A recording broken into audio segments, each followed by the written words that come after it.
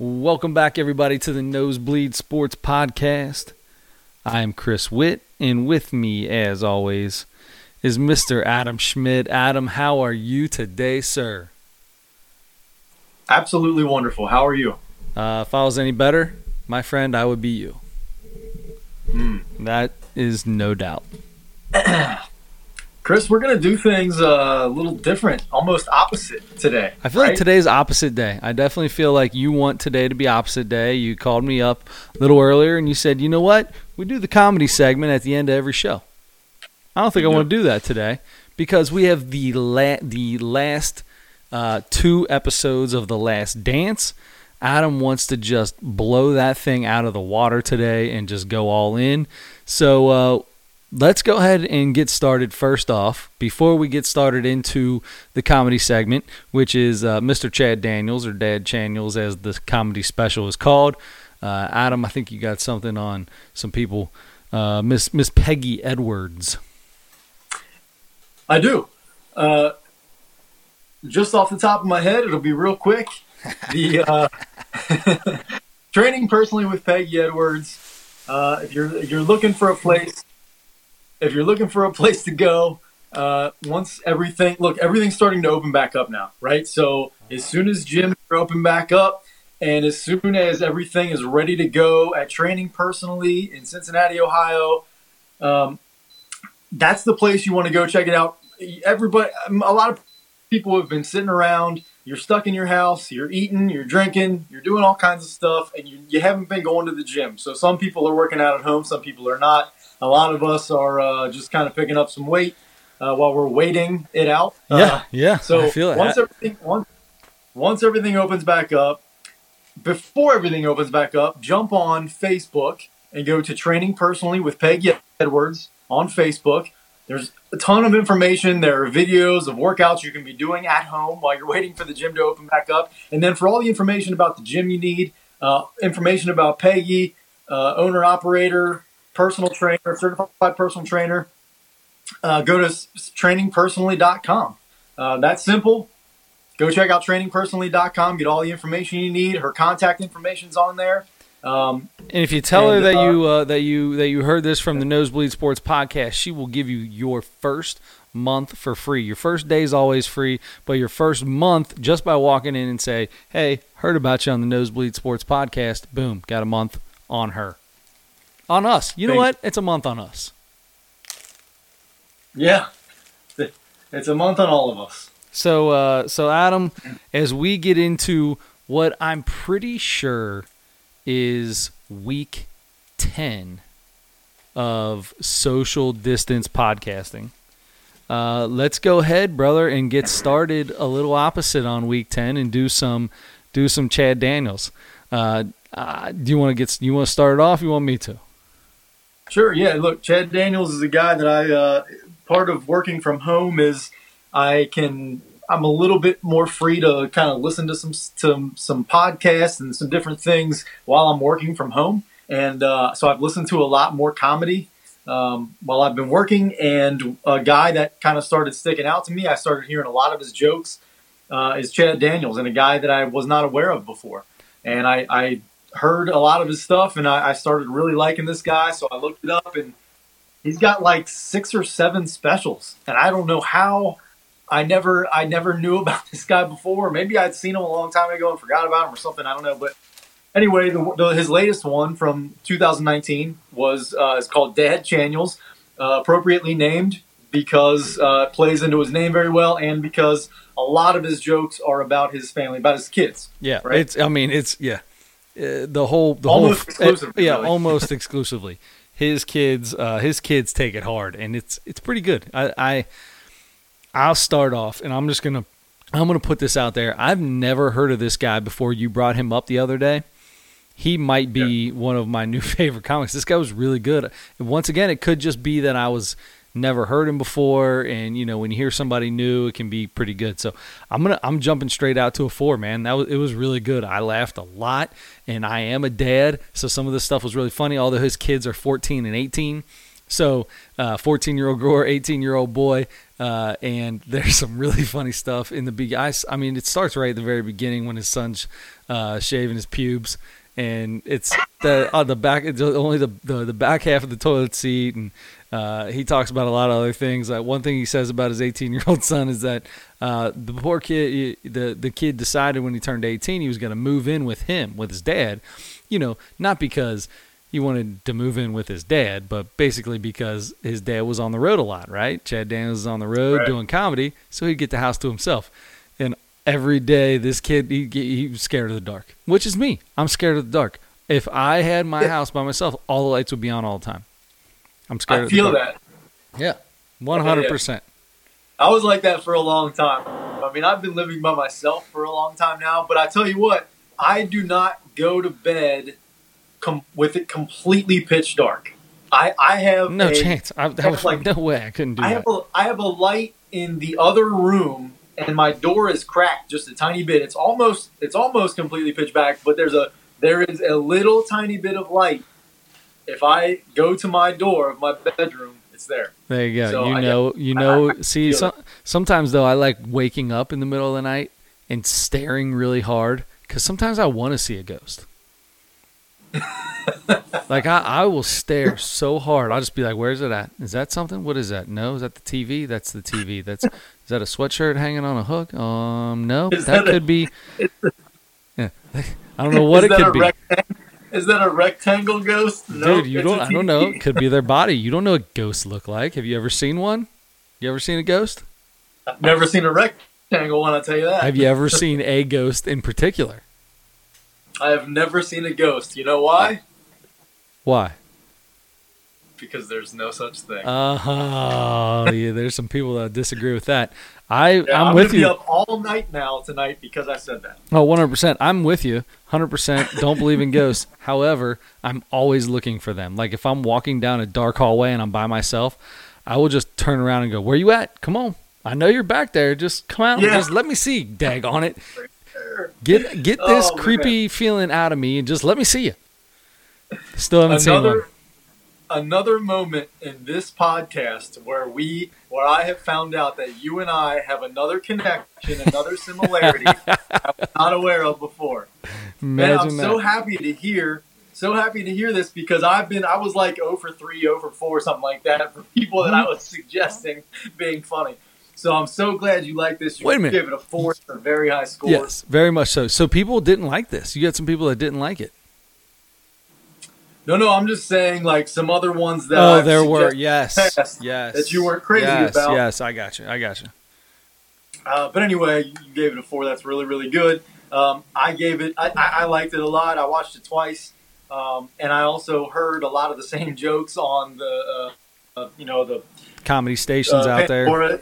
Yeah, is what I've been kind of listening to a lot. So anyway, I heard these same jokes a few times, but they're still fresh to me because I didn't know about them before. So like you were talking about, so really, really good. I'm looking forward to listening to more of his stuff. Some of his older stuff I'm going to try to check out. And for this one, for Chad Daniels, special Dad Channels, I'm giving it a 3.7.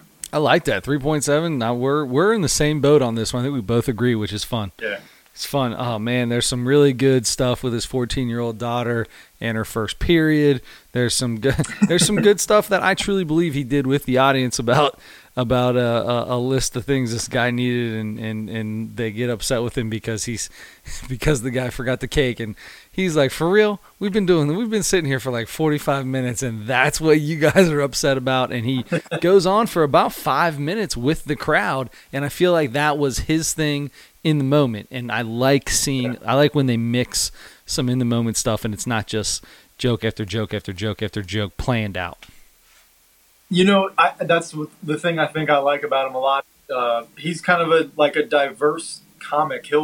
He does a little. He gets dirty, and then he does some stuff that's not dirty, and he can do both pretty well. And he does. He's kind of subtle, but he's not super. He's not like boring. When he's joking. Yeah, you can tell he's been doing it he's been doing comedy for a long time, and he's got it down. I mean, he's got it to a science. I can't believe we've never heard of this guy before.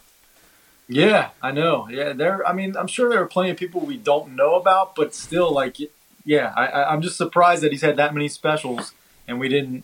Yeah. We didn't know. So check him out, Chad Daniels. That's this is the very first Nosebleed Sports podcast where we started off with the comedy segment first. And now, buddy, I think there's only one thing to do. Well, there are two things to do. I think. There's two things to do. Okay, let's go. What's next? The next thing is, you told me earlier just a little tidbit about what's going on. So, instead of getting into a big long thing about, they're starting to open stuff up, restaurants and different things like that, barbershops, which obviously neither one of us have been to yet. Nope. I tried today. But, did you try? Yeah, I'll go over that too. Gotcha. So anyway, yeah, you got out. You got a chance to get out for the first time in 10 weeks? Is that right? It's been 9.5, about 9.5, almost 10 weeks. If I would have gone this entire week without making a sales call, it would have been 10 full weeks without. Basically of working from home, which a lot of people are in that position right now. It was weird to look it up. I actually looked at it today in my calendar, and it's been 9.5 weeks. That's insane to me. Wow. However, things have not been bad. So that's not the point. So I didn't have a ton of places to go. There's still a lot of lumber yards that the lumber yards and the building industry were considered essential businesses, so they were still open. However, most of them had their doors closed, or at least were doing like you had to call in to come in, or they block it off. They did all different kind of things. So a few of them I still can't go to. There's some of them opening up later, but I had a few people need me to come in to go over some things. I finally got about 4 of them put together, same area, and I said, all right, I'm making my day. Went out, couldn't have had 4 different groups of people that took this any differently from each other. I mean, and all 4 of them were like, the very first one I went to, super laid back. I was there for way too long. They had their counter blocked off, but that's about all there was to it. Not much else outside of that.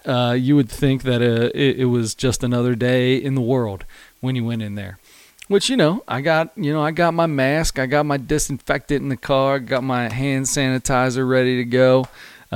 Totally. So it was different. Those guys, not a fear or care in the world. And then the next place I go to, I had to have my meeting outside. I had to stand outside to have my meeting, which is also weird. The third place I go to, I was allowed in, but I was escorted into a room where me and the 2 other people sat on opposite sides of a giant table, had a little conversation, in and out, pretty quick. And then the last place I went to was kind of like the first one. It was just, hey, where you been? Oh, what do you mean, where have I been? Trying not to die from some virus. So anyway, 4 places, 3 pretty different ways of going about this, and I feel like they represent our society. There are people that are hell bent against we still have our doors locked. There are people that are like, okay, we're gonna slowly start letting people do some things, and then there are people that are just like, whatever, let's go get it done. So the stops I made today were very representative of what our reality in this post-COVID is, which is so weird for a guy like me who loves germs. I entice germs to come to me. I want bacteria and germs. I want my immune system to just be as strong as possible. I find myself walking out of every single time I go walking around. If there's anywhere where there's hand sanitizer, I just grab some. I don't put it on, start going. That is the opposite of me. By far, but by a million, it's the opposite. Yeah. Well, I'm glad to hear you're at least using some hand sanitizer. And I spray my steering wheel down with disinfectant every time I come in, my handles and everything. That's what the old boss wants us to do. So if we got to make them, we're gonna make them. I don't know how much of this we'll be doing here for a while, but it's definitely different. It is different, my man. Yeah. It sure is. And I have I have pretty strong opinions about what I've been seeing for the last week and a half. Yeah. Since things have been kind of starting to change a little bit, but I don't want to get into my opinions about that. We don't need to do that. That's no big deal. Yeah, we don't need to get into that. Just know they're not they're not so much the opinions of the first and last place I went to. Yeah. But anyway, I there are all kinds of things I can get into about that. I don't want people to think that I'm a jerk, so I'm not gonna. I'm not gonna. I really just want to talk about The Last Dance. That's really so. Then let's do it, dude. Let's get into The Last Dance, and we'll start off. We'll start off obviously with episode 9, which pretty much kicks off where episode 8 stopped, which was the getting into the Pacers and Michael. They kind of foreshadowed it because they showed a little preview of what this episode was, and they showed after episode 8, the preview for 9 showed Michael saying that the Pacers were the biggest. He said outside of the Pistons, the Pacers were the biggest battle for them. They were the toughest team that they faced. So that alone was kind of surprising to me because I remember obviously the Knicks were so big back then. The fight between the battle that would go down between them, and I remember the battles that would go down between the Pacers and the Knicks. So I guess it would just make sense that Pacers team would fall into play at the same time. Yeah, the Knicks and Pacers were both big physical teams, and the Bulls played the Knicks in the playoffs. Big tough series a bunch of times too. And I would bet that Michael would put the Knicks right there with the Pacers, honestly. But yeah, he did say that, and they showed kind of the relationship between Reggie, because Reggie talked a lot through this. He did. They showed a little thing about how their relationship started, which Reggie's rookie year in the league. He was playing hard. He was playing great in the first half against the Bulls.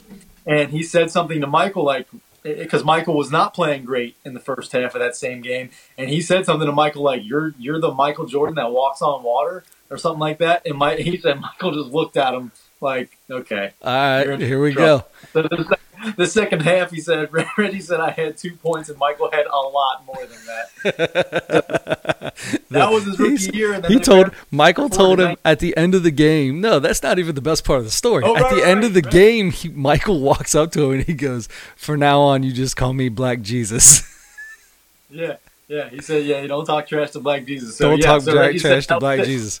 So, because he told him he walked on water. So Reggie Miller said to this day he calls him Jordan. He doesn't call him Mike Jordan or Michael Jordan. He calls him Jordan. He calls him Black Jesus, or what was the other one? You remember? Black Cat. That Black Cat. So, yes, there was that one. Thank you for adding that, because that was important at the end of that game. And then they showed a clip in '93 where Reggie was a few years into the league then, 5-6 years into the league, and feeling himself even more. And because Reggie was always feeling himself. Reggie, we'll just say Reggie was always feeling himself. All right. He was. And so there was a game where he went down and I guess scored in transition, and Michael had kind of jumped past him or whatever.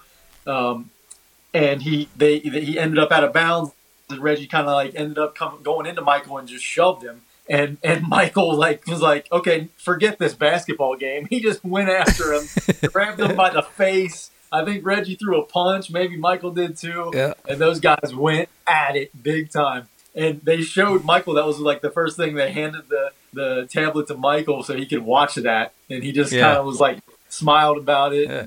Well, that was Michael Jordan. You could be a friend of Michael Jordan, but when you were on the court, buddy, it didn't matter. If there was something that went down, he was going to let you know what it was. Yeah, and apparently he and Reggie aren't very, very good friends now to this day. There was a pretty contentious relationship during those series, and Reggie, even Reggie still, who's a little bit more like Magic, I feel like. He'll smile all the time.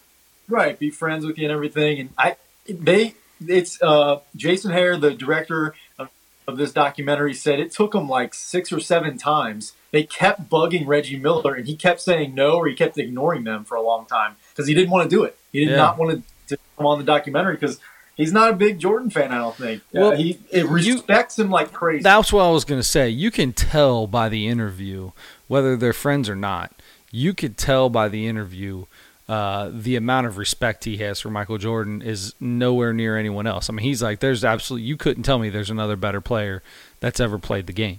There's never been another player better than Michael Jordan. I mean, he says it flat out. So, yeah, I don't know. That's pretty interesting.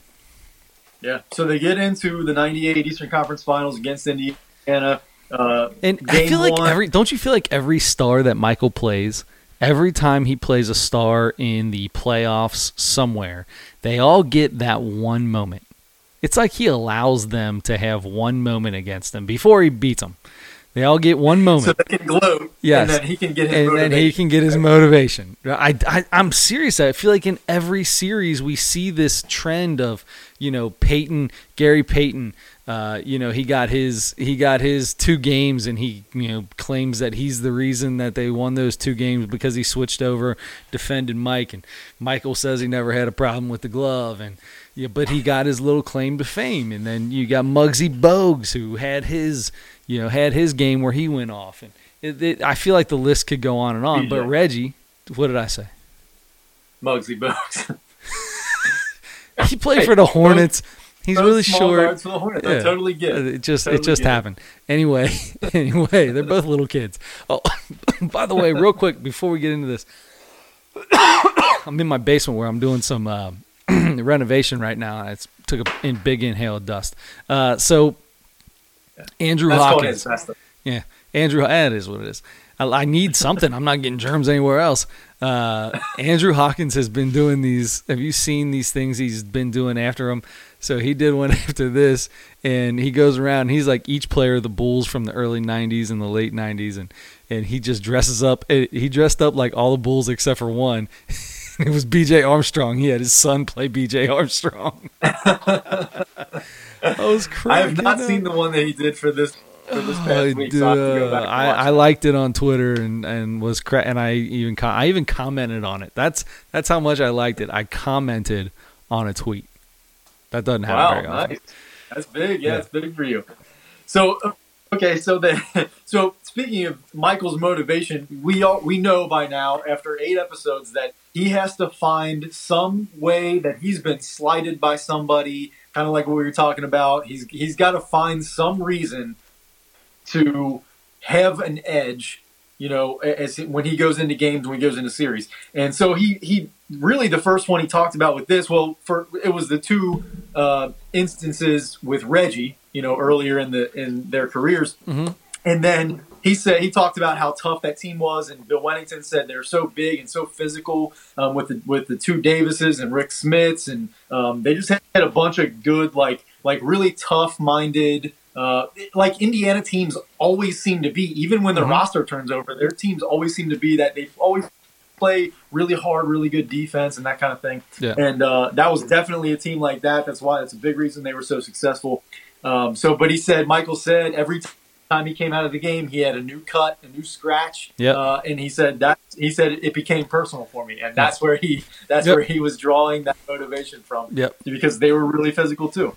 He could find anything. So anyway, that's the motivation he found is starting to get a little annoying to me. I'm not gonna lie to you. It's starting to get annoying. It's like, Michael was running down. He was running down the court, and somebody stepped on his foot accidentally. And from that moment on, Michael was ready to play. Like, come on, man! He's the best basketball player to ever step foot on a court. My man was ready to play when he walked out. Somebody tripping over his big toe did not turn this into what it is. Yeah, most of the time they do seem like a pretty big reach for Michael. Yeah, but he just needed a little extra thing, or he wanted a little extra thing. He didn't need it necessarily, I guess. But anyway, so really, game 1. I mean, we don't have to harp on every single game, but game 1, the Bulls won in Chicago. Game 2, Michael gets his 5th MVP, regular season MVP before that game. Bulls end up winning that one, 104-98. So their Bulls go up 2-0 right away. Yep. Game 3, they go to Indy. And the Pacers pull off a 2-point win. Michael says it was a bump in the road. They're not worried. No big deal. Phil said they had to play a great game and they only beat us by 2. We still feel pretty good. Right. Game 4. So fast forward to game 4. So now it's 2-1. Series is 2-1. And they're still in Indy. And Reggie says, look, now we get a chance to tie this thing up. Now we're ready to really go. Mm-hmm. So end of the game. Bulls are up 1, 6 seconds left. Scottie Pippen misses 2 free throws. So the Bulls are still only up 1. Yep. Indy's ball I think the ball gets tipped around, goes out of bounds. Indianapolis has the ball with 2.9 seconds left, right? So they get to advance it, I think. I think they just advanced it down to their end. Yep. The famous inbounds play. Reggie comes off the staggered screen. They switch. Michael's standing there ready for him. And Reggie said in the timeout, they're going through the play, and he's like, I'm going to make the referees make a call here. I'm going to let them make a call because he knows, like everybody knows, playoffs are different. Right. And at the end of games, period, and especially in playoff games, right, they're going to swallow their whistle more often than they normally would. So he did. And Reggie admitted after years of kind of trying to dance around it, he still kind of like, I might have given him a little shove. He said, I might have given him a little shove and had the biggest smirk on his face and laughed that you possibly could. Obviously, when you watch it, he ran up and shoved Michael Jordan. I mean, it is what it is, but it didn't get called. Yeah, so who cares? I don't know why this became such a big deal. Things like this happen at the end of games and playoffs all the time. The difference is Reggie came off. Yeah, maybe not Reggie, but it was two of the probably 4 biggest stars in the game at the time. Yeah. So they probably are just letting those guys go at it. Now you're saying if I'm a referee and I see Michael and Reggie at it, I'm not calling anything. Well, I mean, I think it's wrong to not call it. It was a clear 2-hand shot. We all know what you think. Which got him wide open. And he still had to hit the shot. For the shot, and he did. And it's Reggie Miller, though. You give him a wide open shot, especially late in the game. I mean, he made a career out of shooting threes, period, and then also late game shots, big-time late game shots. So he did that. That was one of the biggest shots of his career. And he made it. And makes the 3, and so the Bulls still get another shot. 0.6 seconds left, and the Bulls call timeout, and they've got the ball at half court. Yeah, and everybody is just, and Reggie's like, I just knew he was gonna make it. I mean, you just know where the ball's going. Everybody knows what's gonna happen. And Michael got off a kind of a tough shot because. I forget who it was defending him, kind of went behind him for kind of like a block from behind. Yeah. But so he kind of like double pumped a little bit, but he still got a decent look off. And that thing hit the rim twice, I think, and hit the backboard. That thing that went all but in. It did everything but go in the basket. And what's funny to me, something that stuck out was Reggie was describing it. And he said, I remember being under the basket and seeing the ball come down and thinking this ball's going in. And as he's saying that on this documentary, they're showing the clip, and Reggie is nowhere near the basket. He's nowhere near the basket, and the ball first hits off the backboard. So there's no way when a guy is taking a shot from the corner and it hits the backboard that you're looking at it going, that's going in. You're looking at it going, that's nowhere near the rim. Yeah.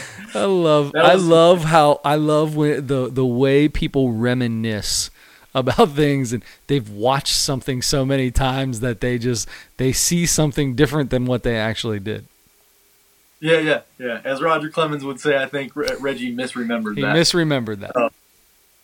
So anyway, so they cut it from there. So tied 2-2. All right, and then they cut it and go to the 97 finals the year before, right? Because they had been building up in all the other episodes, kind of switching back and forth, the 97-98 season to whatever the next season was, whatever the next big playoff thing was. So 97 finals against the Jazz.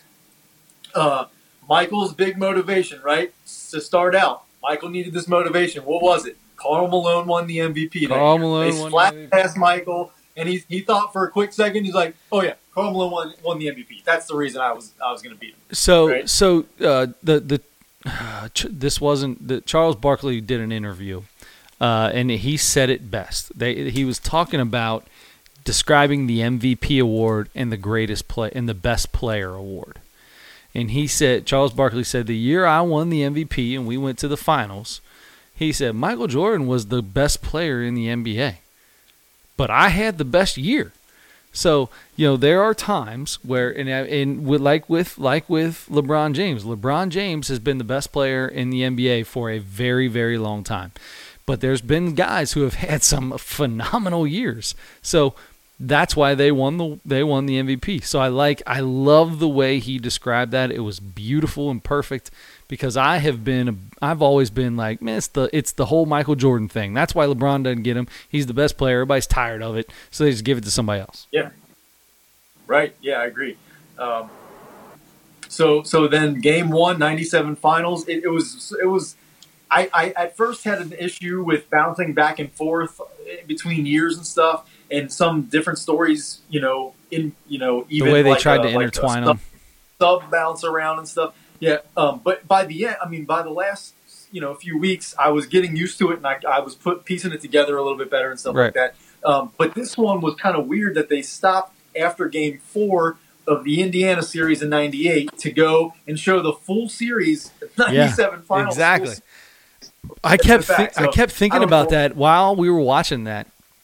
I kept thinking, I missed how they won the Pacers series. I missed how they won against the Pacers. Like I completely missed. When did that happen in this? Well, it didn't. They had to go back to it again. Right. So they went and showed all the highlights of the '97 finals. Game 1. So Karl Malone winning the MVP was the one motivation, and then they talked about Brian Russell, putting Brian Russell on Michael to guard him, which he was guarding him most of the series, almost the entire series. And Michael tells the story about when he was playing baseball. Yeah. He went into wherever they were, went in to talk to say hi to Karl Malone and John Stockton because they were in the same town or whatever. Yeah, just to say hi to those guys. And Brian Russell was a rookie that year and said, "Man, I know why you retired. You know I could guard you. I can't believe you retired." He was this rookie was trash talking Michael Jordan, who was not playing basketball anymore at the time. So Michael was like, told Karl, "You better get your boy." He said, "You better get your boy." He goes, "Come on, man. He's just a rook. He don't know no better." Yeah. But Michael said from then on, that was it. He was on his list. That's what he said too. He said he was on my list. So it just goes to show you that Michael was always ready to try to get himself up. So he just kept a list of people like, Michael, who we playing today? Let me go back on. Let me pull the little black book out. Who plays for them? He was the ultimate grudge holder.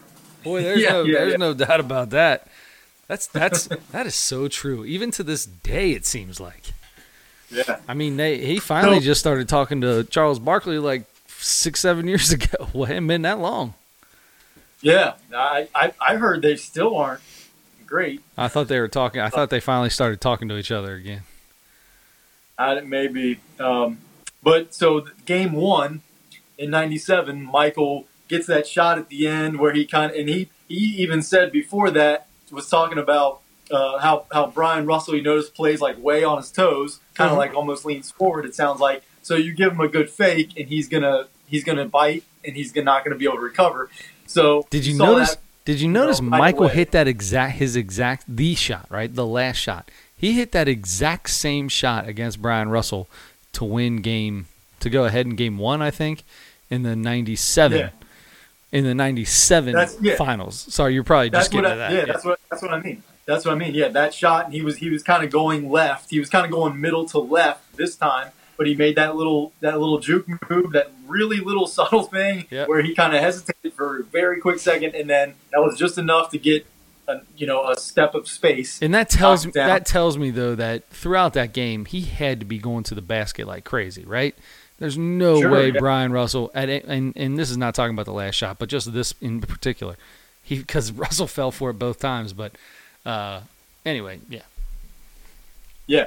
So Michael makes the game winner in game 1. Bulls go up 1-0. Game 2, Bulls win game 2. Jazz go to Utah, or sorry, they started in Utah, I believe. I think Utah had home court. No, is that right? Yeah, Utah had the better. No, in '97. No, '97 was the year they won all those games, right? '96, I think, was the year they won 72. All right. 95, 96, I think. That first year Michael. The first full year back. Full year back, yeah. But and then I think they won 69 games or something like that this year anyway. So they were right there. But anyway, so the Bulls go up 2-0. Jazz take game 3. These are all by the way. Well, yeah, they won their first two in Chicago, and then went to. That's right. Yeah, and then they went to Utah. Yeah. Yes. They would have been there for 3, 4, and 5. The next 3, right, and then 5 we'll get to in a second. Yeah. Is where a bunch of stuff happens. So Jazz take games 3 and 4. So they tie it at 2. Game 5, famously called the flu game. Mm-hmm. And then we find out why exactly. We've always kind of heard, but not with the detail. I never heard the exact details of all this stuff, or I don't remember them. I've always just heard it called the flu game, so I never knew that he had food poisoning. Apparently, a bunch of people had heard that it was food poisoning. Yeah, I had heard the rumor a long time ago that it was really just food poisoning, but there was never a definite. I never heard anybody say definitely one way or the other. Mm-hmm. But my only thing was, who has the flu for like one day? That was my thing. He was sick for like one day. Yeah, so I mean that just goes. If you get the flu, you're down for like 3, 4, 5 days. Yeah, 3 to 6, 7 days.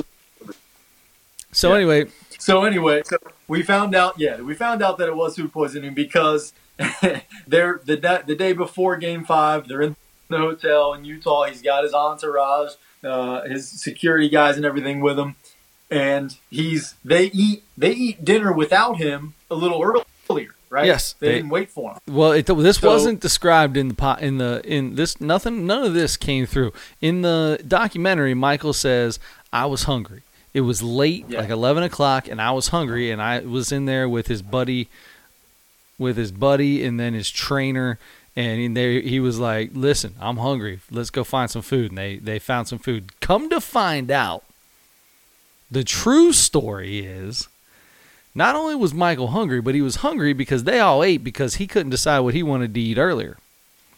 Right. So finally, a lot of these details we find out after the documentary, and it's with Jalen and Jacoby with the director, and they're telling the story, and they say everybody in the story said it. Michael Jordan they find a place he get a pizza. 5 people bring it, which is weird to begin with. Only place open, by the way, in Utah at 10:30 at night because Utah closes early. And they were on the outskirts. Still, that's ridiculous. Anyway, so those 5 guys show up to deliver a pizza, give it to Michael Jordan. Michael Jordan then opens the pizza and spits on it and says, "There's nobody eating this pizza but me," because he was mad that they already ate without him. This Michael Jordan. When I heard this part of it, which was on this Jalen Jacoby interview, I immediately just thought, is Michael Jordan 6 years old at this point in time? Like, how old are you kidding me? But apparently, that's not the first time he had ever done that. So petty. Oh petty. My gosh, it's so hilarious. He's mad at his buddies. He was that hungry, and he was disappointed in them that they ate without him. I'm sure he was out probably doing some media stuff or something like that. Sure. And for whatever, they might not have known when he was going to be back or something. So they did. So they ate, and they didn't include him or whatever. So he did. He spit on his pizza. 5. He gave himself food poisoning. Just realize that. He just gave himself food poisoning. Don't spit on your pizza, man. It's nasty as hell. He spit some COVID germs right on his own pizza. So 3 o'clock in the morning, he's throwing up. and he calls Tim Grover, he calls his trainer, and okay. Here's the other thing. So then he calls the guy who was in the room with him that he made find a pizza for him. He calls that guy at 3 o'clock in the morning. You know what phone I'm not answering at 3 o'clock in the morning? Any phone at all. I'm not answering any phone at all. If you work for Michael Jordan and he's playing in the finals, you're answering that phone. If that's my boy, right? If I've been with this dude, I've been with this dude for 12 years. Out in a cup fashion and catch his vomit in your hands if you have to. Yeah. That's what you're doing for Michael. No way, man. No way. I've been with you for 12 years and you just spit on a pizza, acted like a child. Oh my gosh. First off, I immediately would have started making fun of you for doing something stupid like that.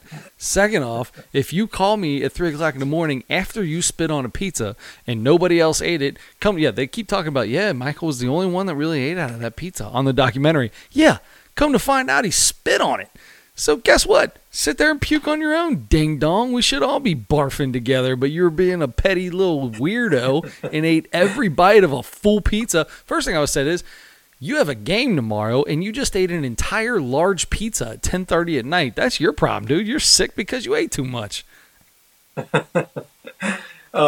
He burns so many calories. I'll bet he could do that anytime he wanted. I guarantee it. I guarantee it. I just thought, I so wish you were one of those guys on his team, on his security team. I never made it. Because if he spit on that pizza, I'd hate that son of a. I'd have been like, cool. No problem for me. I love germs. Give me some of that pizza. A little extra salt on that loogie. Let me get that big old loogie, that little big loogie piece. That wouldn't bother me one bit. You're looking for extra salt anyway on all your stuff. Hell yes, I am. Let's go. I appreciate the help, Mike. Thanks, buddy. That's what you got to do. Listen, when people, because you know why? Because everybody backs down to Michael Jordan. Michael Jordan spits on a pizza and says, nobody else is eating this. Watch. Come get me some. He'd respect you. I bet he would respect me more than he respect everybody else. That's right. You'd be the next Steve Kerr. I'd be the next Steve Kerr. Eating that slice of pizza with his spit on it is like punching him in the chest. Just like giving him a shove in the chest. Oh, jeez, old Pete. So Michael, and the crazy thing is you can definitely see just in his face when he comes in, he sleeps all the next day or lays in bed all the next day. He shows up like 2 hours before the game, which is way late for those guys.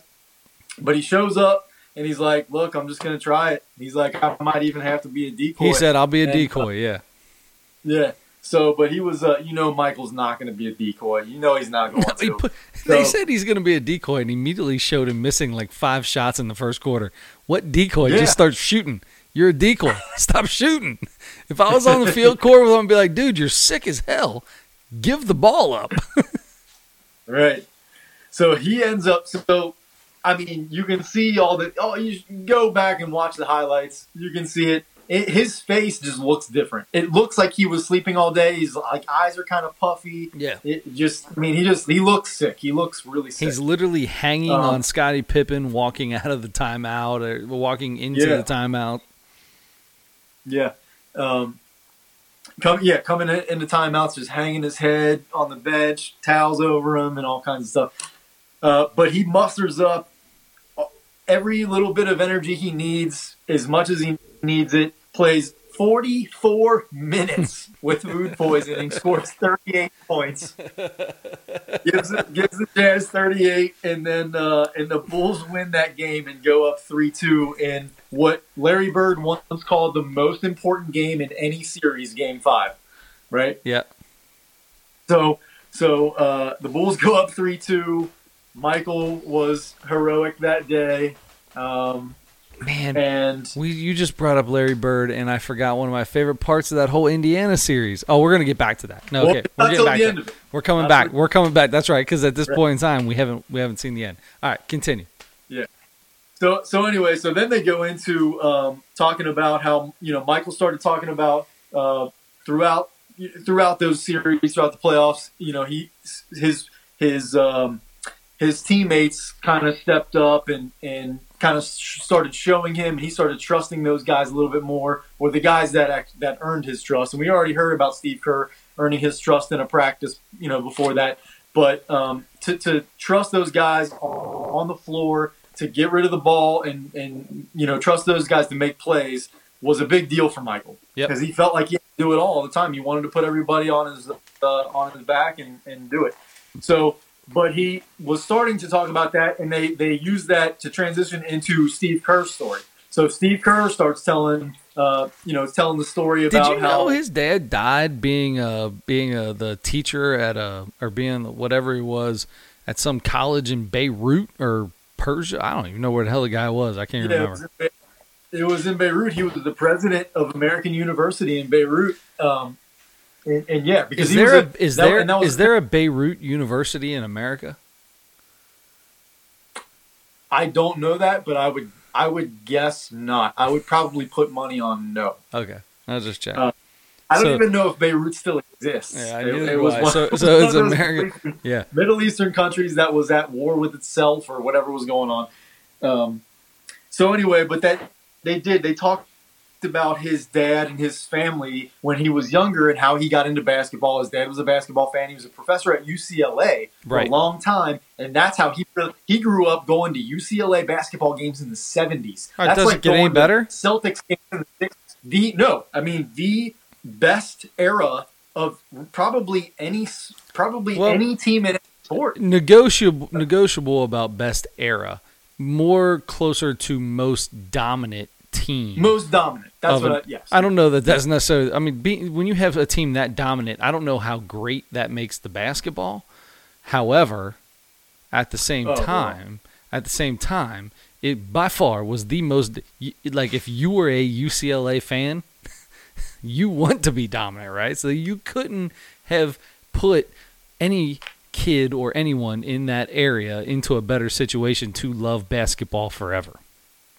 For a 15-year stretch in the 60s and 70s, UCLA basketball was Duke, Carolina, Kansas, Kentucky, all rolled into one. Exactly. They were that dominant. Yes. I mean, they were that good. Yeah. And that is when Steve Kerr grew up at Pauley Pavilion going to UCLA basketball games in the John Wooden era. I mean, you're right, it doesn't get better than that. So, and his dad was a fan of basketball, and they were a very education-based household because he was a professor there. I saw the pictures of his dad. His dad might have been a basketball fan, but he wasn't a basketball player. I can tell you that right now. No. They played basketball. They played basketball in the yard, Mom said. I'm pretty sure Steve was beating him at the age of like 7. Maybe, but he did say they weren't allowed to watch TV during like Monday through Thursday, except when there was a big game on. Dad hooked him up. That's right. So anyway, so he made a connection like a lot of kids do with their dads with sports early on in life, and that's how they get into sports. And everybody, most people's allegiances start with how their dads or how their parents' allegiances are. And their favorite sports are, their parents' favorite sports, their dad's favorite sports. So that was definitely how Steve Kerr started, and his dad did took a pretty prestigious job at a university because he was he was a professor of Middle East history and politics. Middle East history and politics at UCLA. So he went there to be the president of a university because he had that knowledge, he had the base to go serve in a place like that. So that's what he did, and it was a very dangerous time. I can't speak to what kind of government they had or what the politics were like there, but they talked about that it was very dangerous because they did not like the democracy that the United States had here, and so it was dangerous for everybody, and especially for Americans. Yes, especially for Americans, what they said. So his dad, bottom line is some people came in and acted like students and shot his dad in the head and killed him. I didn't know that. Did you know that? Did you know? I had heard a long time ago that he lost his dad in something like that, but I never heard the detail like that. And I forgot that his that his dad died. So this felt all new to me. And then it like kind of sparked a vague memory for me, like I felt like I had heard it before. So then they asked Steve Kerr. They said, "Did you ever talk to Michael about your dads? Like, did you guys ever have a conversation that way? Because you feel like that would be." I don't know how. I don't think I would. I think I'm like those guys. I think if my dad died and your dad died, I don't feel like that's a conversation we would sit down and like bond over. Yeah, I mean, that's the thing that Steve Kerr was talking about is like Michael wasn't like emotionally engaged with everybody all the time, and he said because he couldn't really like he was in such high demand all the time, right? And he had to live his life a different way than everybody else because he was this, larger than life character almost. Mm-hmm. That he didn't have a lot of time to sit down and have deep conversations with people and connect with people like that. So yeah, he didn't. And part of it also was the way that he treated his teammates during practices and stuff. Right, the guys didn't feel close to him as they could have because of that too. I'm sure. Right? Yeah. So that's what Steve Kerr talked about that. You're right, and so that kind of set up the Steve Kerr story, and then that took us into Game 6 of the '97 Finals, and what Michael was kind of getting at when he started talking about how some of the guys kind of started to step up and he felt more comfortable, getting those guys involved. And so it came down to Game 6. Their Bulls are up. This is back in Chicago. Bulls are up 3-2 in that series. Game's tied at 86, 28 seconds left. Michael and Steve Kerr talk about being ready for the double team that the Jazz had run before when Michael gets the ball in the high post on the wing or whatever. They run John Stockton at him, and they even mentioned that Stockton had a steal earlier in the series or maybe the year before against Michael with that same play. So they talked about, Michael said, "Hey, be ready," and Steve's like, "Yeah, I know what you're talking about." No, wait. You are – listen, I feel like you're doing a really good job of telling the episode of this, but I feel like there's some really funny things that you're leaving out. All right, you're right. Like you just flew right through that, and the funniest part of that is that Michael Jordan is sitting on the bench, and there's like 5 cameras on him, and he looks at a camera, and he looks down to take a drink out of his Gatorade, and whispers almost to Steve Kerr and says, "Be ready if they come over." And Steve goes, "What?" And then he says it again with the Gatorade up to his face, trying to hide it from the cameras and everybody else, just kind of like, "Yo, Steve, be ready, brother." And Steve's, "That's right, man. Yeah, I'll be ready. Bring it on." And Steve Kerr makes fun of himself because I'm sure he's seen that video so many times and seen how Michael was trying to be subtle, and Steve's just like, "Yeah, give me the ball. I'm ready." He's so overly exuberant. It's, oh my gosh, that was hilarious. Steve Kerr tells stories phenomenally, by the way. Steve Kerr is one of my favorite storytellers. He is so well spoken. Yes. So Steve Kerr telling this story is so great. So if you can watch this documentary for a story, that little tidbit, it's like a minute and a half, is hilarious. Absolutely hilarious. Steve Kerr basically is a little kid in front of his idol, and his idol just told him he was going to give him the ball for the last shot, possibly. I don't know if he was his idol, but he knew what I'm saying, that was the way he was so like, yeah, give me the ball, I got you. It was like, oh my gosh, maybe not his idol, but like it basically the greatest player in the world is on your team, and he just said it's the last shot. There's a chance I'm going to give this ball to you. Be ready. Yeah, and here's the thing: those two guys, and it's not like that was some big like scientific play that they had come up with on the spot. It was. But those two guys, those are two of the most intelligent basketball minds that you will ever see playing together right there. Steve Kerr and Michael Jordan are two enormously high basketball IQs. So they did, and they knew it was coming, and they talked about it, and that exact thing happened. Michael caught it. I'm sure Brian Russell was on him.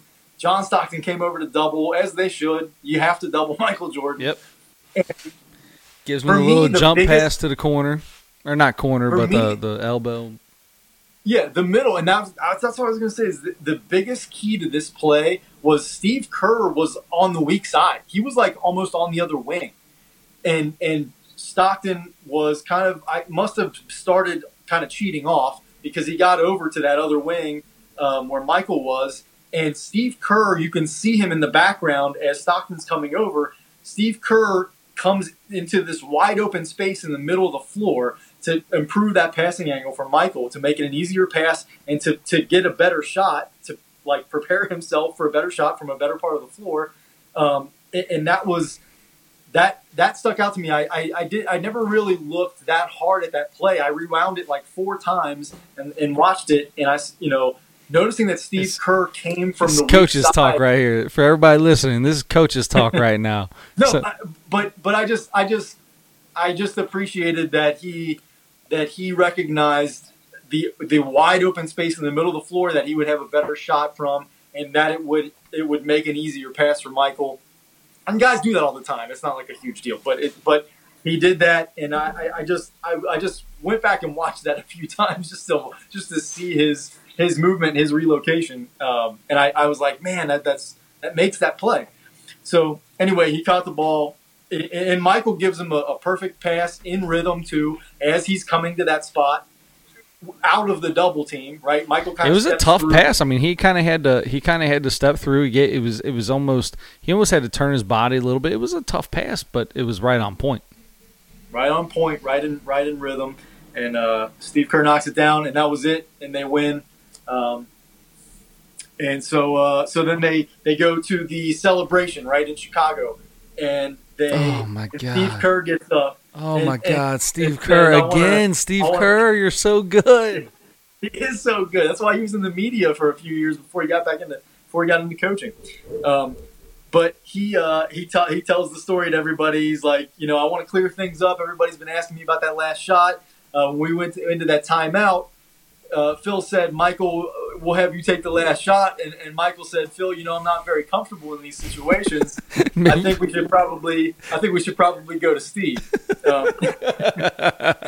So he's like, so they went to me, and looks like I said to myself, looks like I have to bail Michael out again. I have to bail Michael out again. And the best is they got the camera on Mike, and him and Scotty are cracking up at the white boy in his cargo khaki shorts with his white, the only one there with his t-shirt tucked in. Yeah, Judd Bushler, Bill Wennington, they all had their t-shirts tucked in. No, those two didn't. It was only Steve Kerr. Don't make it a white guy thing. It's a Steve Kerr thing. I don't know what you're talking about. So Steve Kerr says, the shot went in. That's my story. I'm sticking to it, and that was the end of it. That was just kind of a cool little charming thing there at the end of that. And then go back to Game 7. So jump from Game 4 to Game 7 of the Eastern Conference Finals the next year. That's right. And against the Pacers. Back to that. Back to the Pacers. They start talking about, and it gets really serious because they're in a Game 7 in the Eastern Conference Finals, and most people know that this is it. This is most likely it for Michael Jordan. He's not. Yeah, Michael. I mean, Phil's not come right. Reggie Miller said, "I want to be the one that knocks Michael out. I want to be the one who stops the Bulls and Michael Jordan." He had a chance. He thought they were going to. Yeah, because he said still to this day he feels like they had a better team than the Bulls did. More talented team. But once again, and I don't know if it was him or somebody else in there that said you can have the more talented team, but when you step onto a court in a Game 7 against a team that's won 5 of the last 7 NBA championships, that there's something different to that team. There's a difference between playoff experience and talent. Exactly. Reggie said championship DNA and championship experience rose to the forefront in Game 7. He said that's why at the end of it, he said that's why they won. Yeah. That championship DNA. But they kind of build it up, and this could be it for Michael. You see like banners and signs that tickets are going. Tickets are super high because this might be Michael Jordan's last game ever. if they lose, and so they kind of build it up, and they also started talking about the relationship between he and Gus Lett, who was one of his main security guys, and Michael talked about Gus being a security guy. He was a retired police officer. He was one of the guys with the blonde perm guy in Chicago, right? They worked together. The blonde perm guy had his episode. Now my man Gus gets his. Right. I think it was John Michael Wozniak, I want to say. And then so yeah, those guys and George Kohler, Michael's best friend, that it shows every time his name comes up. They were. Isn't that weird that they talk to this guy in the way that they put his little thing under? It's just not Michael associate or anything like that. It's Michael's best friend. Yeah. And so 4 or 5 episodes previous, somebody asked him about Jason Hare, the director, about that, and he said that came from Michael. He said we're asking, how do we identify all these people? Yeah, and it was either Michael or somebody that was handling that for him said this guy is Michael's best friend. That's what we want. That's what we want to say. Yeah. So anyway, but it was George what does Kohler, that dude have on my because I've seen the guy and I saw him you see him throughout this documentary. What has he got on Michael Jordan that's Michael Jordan's best friend? It sounds like he was probably pretty similar to Gus in that they came across. But they Michael grew up early. together. Yeah, they grew up together, right? Didn't this kid go to high school? Didn't this guy go to high school with Michael Jordan? No, this was the guy that when Michael came to Chicago. No, not Gus. Not Gus. I'm talking about that George guy. Oh, okay. Yeah, that was George. Yeah, he was supposed to pick somebody else up, and that guy didn't show up, and Michael's driver didn't show up. So George noticed that, and said, "Hey, my guy didn't show up. Do you want to ride?" And that's how and then they started talking on the way to the United Center from the airport. Was that in this documentary? It was I think that was in the same interview. Okay, good, because I didn't see that. That totally lost me. Yeah. I just automatically assumed he'd known Michael forever. Yeah. But anyway, they do go into Gus Lett, and Gus was one of the security guys at the United Center when Michael talked about when he broke his foot his second year. He would come out and meet him at the car and help him get in and get to his seat and all that kind of stuff. And they started striking up a friendship. And it grew and grew and grew and grew. And he was, and Michael talked about, and this is another thing I love about Michael. He's so level-headed, that he had these guys around. They were all older guys because he said, that was important to have those older, like guys that had it together, had their heads on straight, right. To be in my corner and with me all the time. And that's probably a huge reason why you almost never heard Michael Jordan getting into any trouble. Now, he wasn't always doing the right things all the time, but he might have he may or may not have been kicked out of the NBA for 18 months, but you don't hardly ever hear about him. I know. Come on, I'm just having some fun I know. But anyway, no, I really do think because that was for most of Michael's career. For the level star that he was, he was so beloved because of his basketball ability and because he wasn't. Most people didn't know how bad a guy he was to his teammates in practice. So all you saw was this really charismatic guy. You saw LeBron James. Yeah, yes. LeBron's done a great job of doing the exact same thing. Right. But he does talk about, and LeBron really kind of has done the same thing, except those guys are all the same age as LeBron. There's a difference there. Yeah, his group that he keeps. But he at least had the sense early on to know who, his boys that did have their heads on straight, that were going to work hard and stuff. That he knew early on. He kept those guys around, right? Then some guy that he met on an airplane. That turned out to just randomly. Right. Isn't that how he met Maverick Carter? Just randomly on an airplane? Oh, I thought Maverick Carter went to see opposite for me. I thought Maverick Carter went to high school with him. I thought, well, him, Maverick Carter or the other guy, one of the two of his closest guys, I thought it was Maverick Carter. He met on an airplane, like one of his first 2 years in the league. Oh, maybe. There you go. See, so I mean, you never know where relationships start like that. But that's the thing is, LeBron and Michael probably meet people like that every single day. Yep. And for every one of those guys, there are 100,000 people that they see and they're like, nah, that's not my dude right there. That's not my guy. I'm just going to keep away from him. And that's what's so important about having the right people around you and making those judgment calls and making those judgments. It seems like he did the right thing. He was really cool with Gus. You know, he called him kind of his good luck charm when they went and he brought him to Utah, didn't he? Did he bring him to Utah? Yeah. And he described Go ahead. He described Gus. He said he was a protector, but he was more than that. He was like a father figure. He became like a father figure to him, especially after his own dad died. You know, his Gus's wife talked about how Michael would just call him in the middle of the night, so upset, thinking about his dad, and Gus would drive to his house. I was just going to say, he didn't just talk to him, he just drive to his house. And then Gus gets cancer, and Gus is going through some struggles, but Michael, wasn't the end of it. You know, Michael, they say, comes out later on, Michael paid for his all his medical bills, and you know that this guy meant a lot to him. This dude meant a ton to him. Now, I think they might have overplayed it a little bit because just watching the way that the video they showed and the different things like that, like I definitely think it was one of his close guys and like his people that he really loved probably. But I don't know. Something seemed weird by the video they were showing, like compared to the way they were talking about this guy like a father figure. Like he was always next to Michael, yeah, but because all his security, they also showed that blonde weird dude Wozniak next to him all the time. Like I realized it was probably a little bit more, but I don't know. Something seemed off about that to me.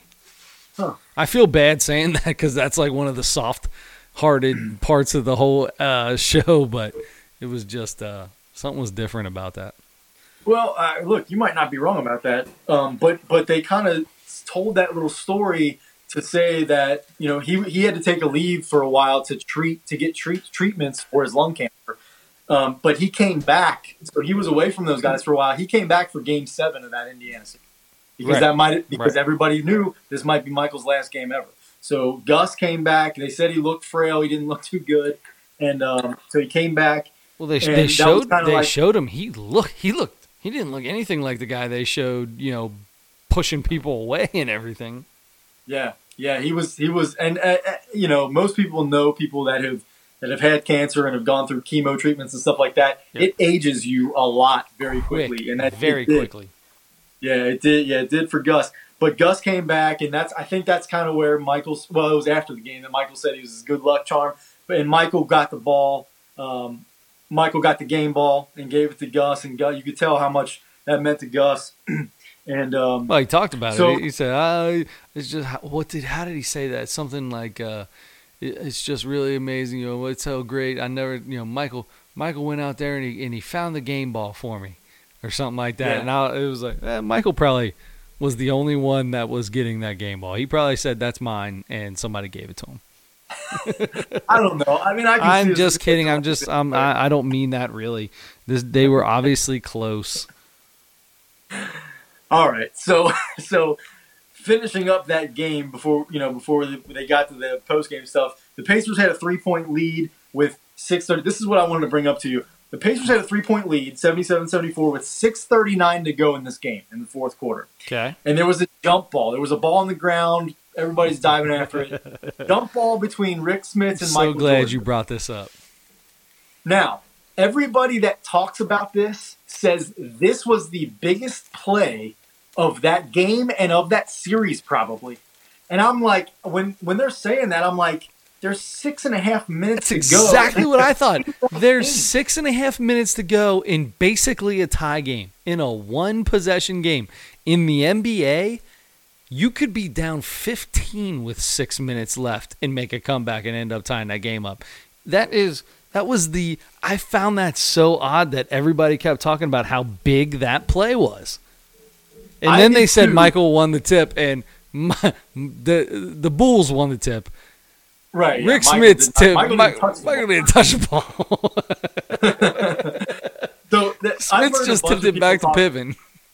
Yeah. I've heard a bunch of people talk about this, and there was, people talked about, a couple people said, like, they collided arms. So, like they collided arms, so Rick Smith didn't tap it to where he meant to tap it to because of that.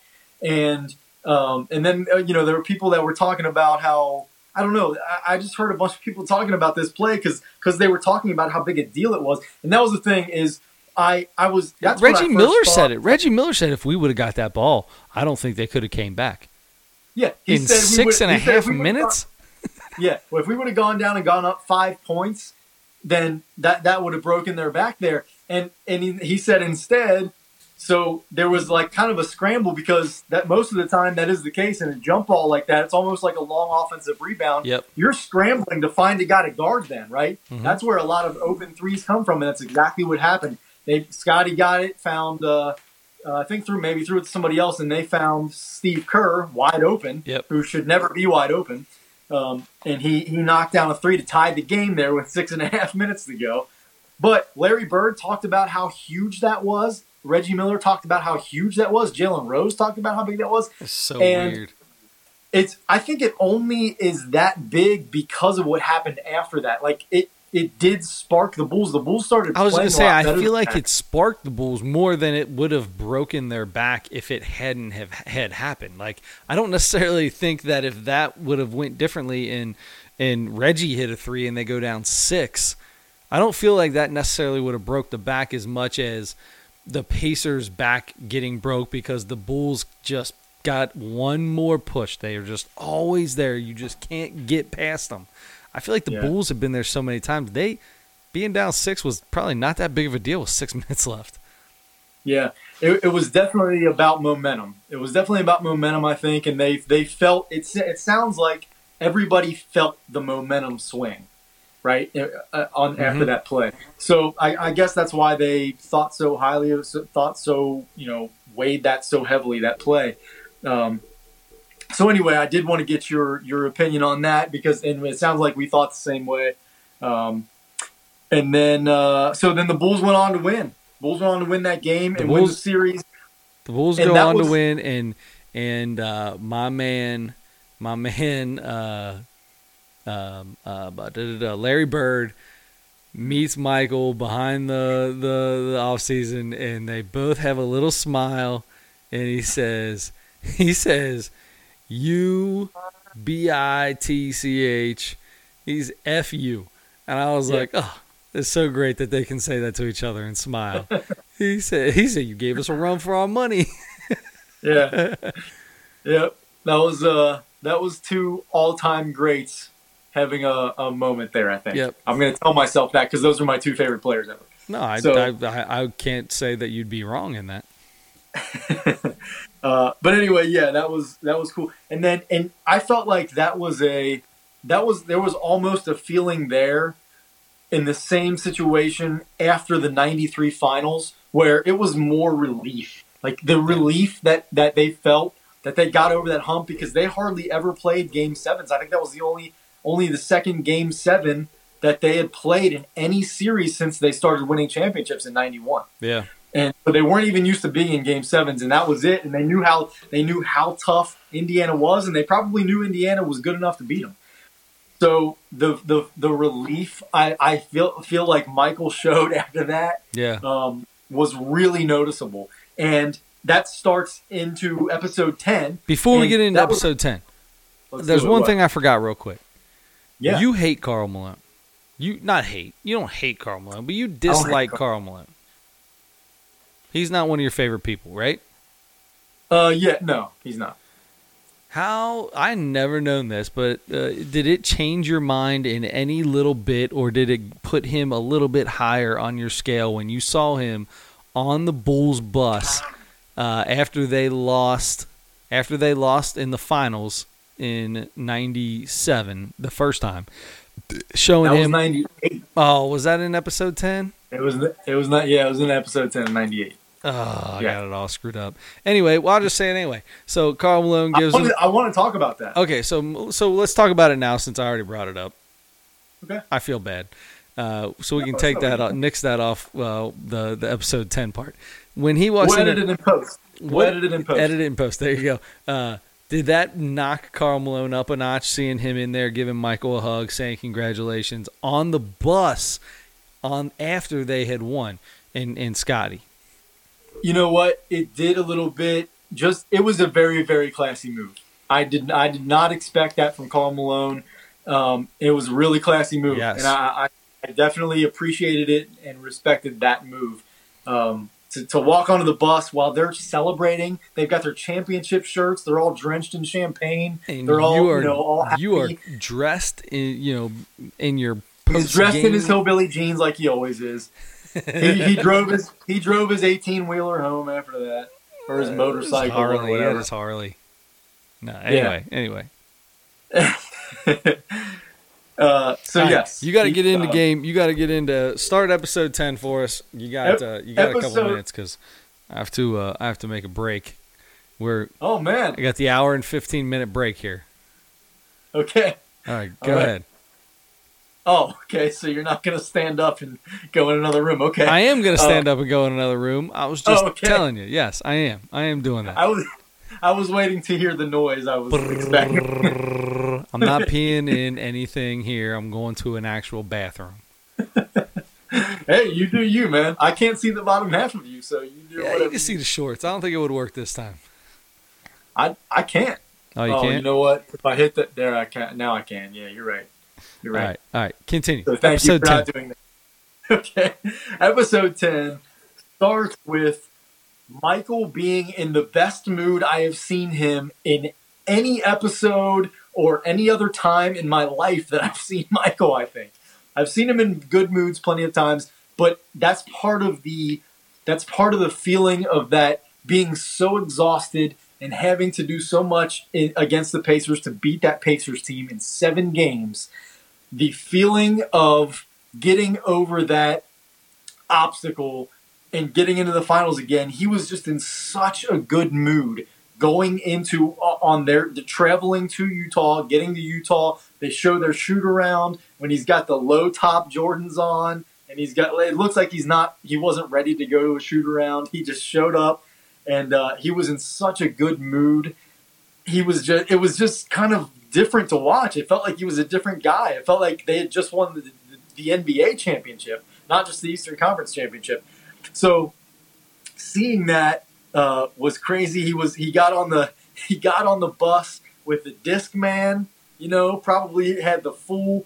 Got on the bus with the disc man with the full.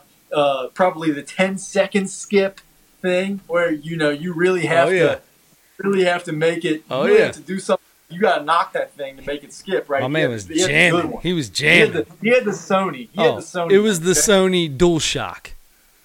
Yes, that's the what Sony it was. DualShock. Good reference. I had to buy one. I had to buy one of those to put it in my old Saturn because everybody and their brother had a CD player that had the faceplate that detached because that apparently people were stealing CD players all the time, and nobody would steal it if you did. I bought one of those later in life and never detached the plate, just always left it in. Anyway, I bought one of those because that's how I had to listen to my CDs in my car. You had to have your your Sony Walkman DualShock that you could sit on the passenger seat, put your CD in there, close it, and then you had to have a thing that ran, an audio wire that ran to not a piece of tape, but to a cassette tape that you put in the cassette deck, and then you could listen to your CDs through your cassette deck. I totally had that. Yes. Totally had that too. Before I got my 5-disc CD changer. That was the greatest, by the way. But me and Adam would drive around all night some nights. Just all we would do, he'd just load up his 5-disc CD changer with Eminem was big at the time, or Snoop, or he had every West Coast rapper. It was and we just roll through town in that S10, just all over town. And the WWF soundtrack. Yes, Stone 100%. Cold Yep. and the Degeneration. Yep, X, DX on walk-up there. songs. Yep. And speaking of that, we'll get into wrestling here shortly, by the way. But they get into Utah. They're so happy. Michael is in the best mood I've ever seen him in because of that, the feeling of just finally just getting through Game 7 and winning that the Eastern Conference. So they get there, and this is the first time that we see Michael Jordan's kids at this point. No, they showed them early in the documentary, and they were dribbling basketballs in the background. Yeah. But you're right. First time they interviewed him. First time they interviewed him. Right. So and they talked about how they weren't with smiles on their faces because I think they were holding back a little bit to not say what they really wanted to say. Because they hate Salt Lake City. They hate Utah. That's what they wanted to say because they were all the fans are assholes. That's what they wanted to say. Yes. Exactly, and there's been, especially in the last few years, with Russell Westbrook having a couple run-ins and other people, there's people saying racial stuff there all the time, and so Utah has Salt Lake has gotten sort of a reputation around the league. Do you think the lady? The lady Indiana. in the Indiana Pacers during the Pacers games. Do you think she's from Salt Lake City and just was a transplant to Indy, so she became an Indianapolis Pacers fan? Because that lady was annoying as hell. I don't know why they kept showing her. Had the foulest mouth of any woman that looks like a rich middle-aged woman. So they were talking to Spike Lee on Get Up about the whole Salt Lake City deal, right? And so well, it was Stephen A. Smith. It wasn't Get Up. It was what is that? First Take. It was First Take. And Stephen A. Smith is there, and Spike Lee's on there, and they were talking to him about they asked Stephen A. about Salt Lake City, and he immediately started going into Salt Lake City's, for a black man is one of the worst fans you can be. And all of a sudden Spike Lee interrupts him. Don't forget about Indiana. Don't you forget about Indiana. I almost got lynched in Indiana. I know, jeez. And Stephen A is like, hey, I'm not saying Indiana's great. I'm just the question was about Salt Lake City, Spike. We can get to Indiana later if you really want to. And it was Stephen A. Poor Stephen A. Whenever Spike Lee, they bring Spike Lee on there all the time, and every time they do, Stephen A. tries so hard because they're both big Knicks fans. But Spike Lee goes off the rails quick on that show. Yeah, and when Stephen A. Smith is the one who is the calmer, you have a big problem. You got a big problem. Jason Williams was the other guy on there, and Jason Williams eventually interrupts and goes, man, Stephen A., I feel like you're really not into this today, man. I feel no hype out of you. You're not getting really excited. It was pretty funny. It's pretty funny. Yeah. It's because he was overwhelmed with having to cool down Spike Lee. Yep.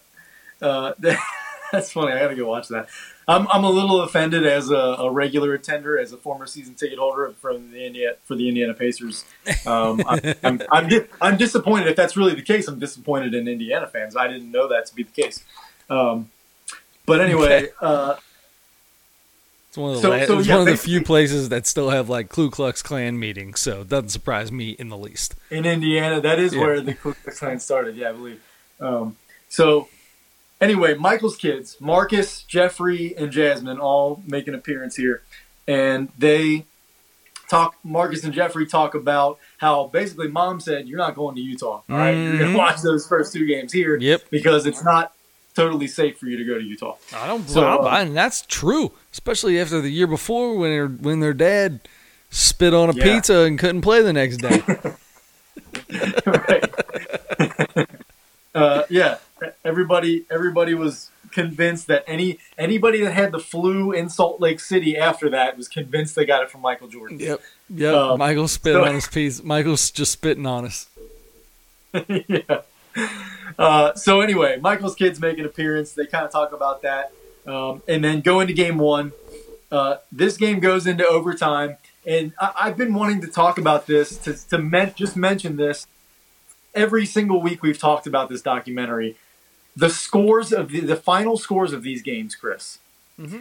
We are talking in the 80s and 90s. Very rarely are you more than 104 in these games. Game one... Yeah, in fact, sometimes you're about half of that. Yeah. Game one went into overtime. They played an extra 5 minutes, and the final score was 88-85. It's a different time. It was a different time in basketball. The three-pointer was not as prevalent. There were less offensive possessions. There were more defense. Yeah. The shot clock was longer. The 10-second, well, at that point it was a 10-second clock. Half court to get past half court. It's 8 now. There's a lot of things that are different about today's NBA and that NBA. The defense, obviously, besides just talking about the defense, you can take defense out of it and just add a couple other things, and they would drop scores down 10 to 12 points a game easily. Without even talking about what everybody else who watches games and complains about the NBA would say is there's no defense now. It's way more than that. That is the reason why that is. However, I kind of enjoy that. I kind of like that. I don't need that. That once again gets into the point of, maybe it was a big deal to be down by 3 with 6 minutes left back then. Unlike now, where like I said, you could be down 15 with 6 minutes, and that's nothing. Yeah, exactly. Yep. Especially if you're a good offensive team, you're never really out of a game. Right. So anyway, it went into overtime. Game one did, and the Jazz won. The Jazz won that game. So the Jazz went up 1-0, and then game two, Bulls came back, won that game by 5. These were all close games. Games 1 and 2 were tie that series. Then they go to Chicago. Can we talk about game 3? Game 3, I can't tell you exactly what happened. They showed some highlights and stuff, but they kind of rushed through it. Basically, but the final score was 96-54. Can I tell you, I don't remember that. Out of all the stuff we watched, I remember that final series. It was the year I graduated from grade school, so out of 8th grade, getting ready to go to high school. And I remember we had a whole bunch of 8th grade parties. Kids were having parties at their house. And we were watching these finals during that time. I specifically remember watching different games at different people's houses. But I can tell you right now, I do not remember a NBA Finals team being held to 54 points. Not only being held to 54 points, that wouldn't be that big of a deal if the game ended even 70-54. But it was 96-54. Yeah. That is crazy. 54 points is the lowest point total. At least at that point was the lowest point total for anybody in the shot clock era, playoffs, not playoffs, in any NBA game. The lowest point total. So in the finals, in the NBA finals, they held them to the lowest point total of any game in the shot clock era. This is where I would rather see in the documentary. I'd rather see, what happened in the Jazz locker room afterwards. What did Karl Malone say to his team? What did John Stockton say? John Stockton didn't say anything. He probably just punched everybody in the face.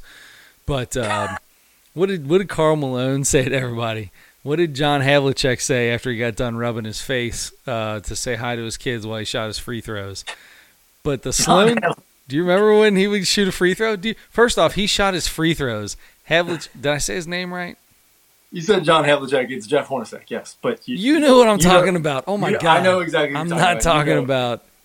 John. We're talking not what was he, in the 60s or something, 70s? We're not talking about. Havlicek was in the 70s. Yeah, we're not talking about that guy. We're talking about Jeff Hornacek. First off, he shot his free throws with his right foot I'm going to say 2 feet in front of his left foot. Do you remember that at all? And he was a phenomenal free throw shooter, but he always rubbed his face. I remember during that, they always talked about how he rubbed his face, and that was his way of saying hi to his kids. First off, if you do it before every single free throw, that's no longer saying hi to your kids. That's just you having a silly what do you call it? Not routine, superstition that you got to touch your face before every free throw. All right, do it after the first. Do it before the first one. That's high to the kids. After that, shoot your free throws. Listen, you got to shoot them exactly this. Your routine has to be exactly the same on free throws every single time. That's a complete lie, or else I would have never missed a free throw. No way. I'm telling you, got to be the same. All right, but. But anyway, you're right. He did. I forgot about that until you said that. I loved him. John I loved Havlicek. I called him John Havlicek. John Havlicek. Terrible as that. You didn't even give me that much shit for that. You just kind of laughed it off. It was funny. I thought it was funny. We could have just went along with it like you did it on purpose. Like I did it on purpose, yeah. Jeez, old Pete. No, but so the funny thing, another funny thing, by the way, after that game, it was such a lopsided score, and they scored so few points that Jerry Sloan in the press conference after the game was confused about the paper that he was given, the box score. They gave him the box score. Is the final score? He said, yeah. He's like, is that the score? Is that the final score? I think Jerry you put my halftime score next to it. Anyway. I don't know if you ever saw Jerry Sloan's Hall of Fame speech. No. But I never I think that was the first time I really saw Jerry Sloan speak for a long time. Funny? I mean, strange. Oh, strange. I see him as a strange. You just look at him and see him as a strange person. I was hoping you were going to say really funny. No, he was odd. All right. Odd. Like uncomfortably odd. Anyway, but that was funny. And then the day after Game 3, right? Dennis Rodman does not show up to practice. Nobody knows where he is, which isn't a big surprise for anybody, right? Those guys were used to that stuff. Yeah. But we found out that he missed practice because he jumped on a plane and went to. They all saw him on Monday Night Nitro. Monday Nitro, WCW Monday Nitro, which I was probably watching at your house with you. Probably, yeah, there's a good chance. I got a black NWO shirt, just like he did. I got the red NWO Wolfpack shirt. I had them all, man. them all. Yep. Well. I think the white and black NWO, those were the heels, weren't they? Because the Wolfpack, those were the good. And I of course, was liking those guys. So that was when Hulk Hogan was a bad guy, which messed my mind up so much. It never really worked. It never worked. People loved the NWO. They did not do very good as being a heel. Yeah. But that's when wrestling took off big time. That started. Yeah, that was their second wave, right? The 80s, they had that mid to late 80s where they were huge, and then boom, the WCW WWF war that went down. Yeah. Jumped it back up again, and apparently it's pretty big now. Yeah, I don't know. Yeah, I all of a sudden, my son can't stop talking about it. Yeah, yeah. I a few times over the last couple of years, I've seen it on, and I'll turn it on, and I'll be less than 2 minutes in, and I'm like, this is awful. No way. I love every second of it. Because for as much ridiculousness as there's some stuff where you're like, oh, that really did hurt. That wasn't a joke. That really hurt. Yeah, I like that. So, that's what makes me come back. It definitely does. If you've ever seen the documentary Beyond the Mat, yes, they talk about how real it really is. And speaking of that, and I won't get into this whole thing because we don't want to jump off track. I saw part of an interview today where the Undertaker was on with Bill Simmons on his podcast. I never thought I'd hear that, but okay. The Undertaker he's just a regular guy now. He's transformed into he just does interviews and stuff like he's a regular guy as he is. And he's 100 years old, but he's apparently still involved. Most of these guys do. That's how most of these guys are now. They have their whoever they are, but the way social media is and everything is now, they've got to be themselves. They can't put this act on 24/7, so they do a ton of just regular themselves interviews. Yeah, But it was interesting, and they were in the couple minutes I was watching it. They were talking about the cage match between he and Mick Foley, the greatest thing ever.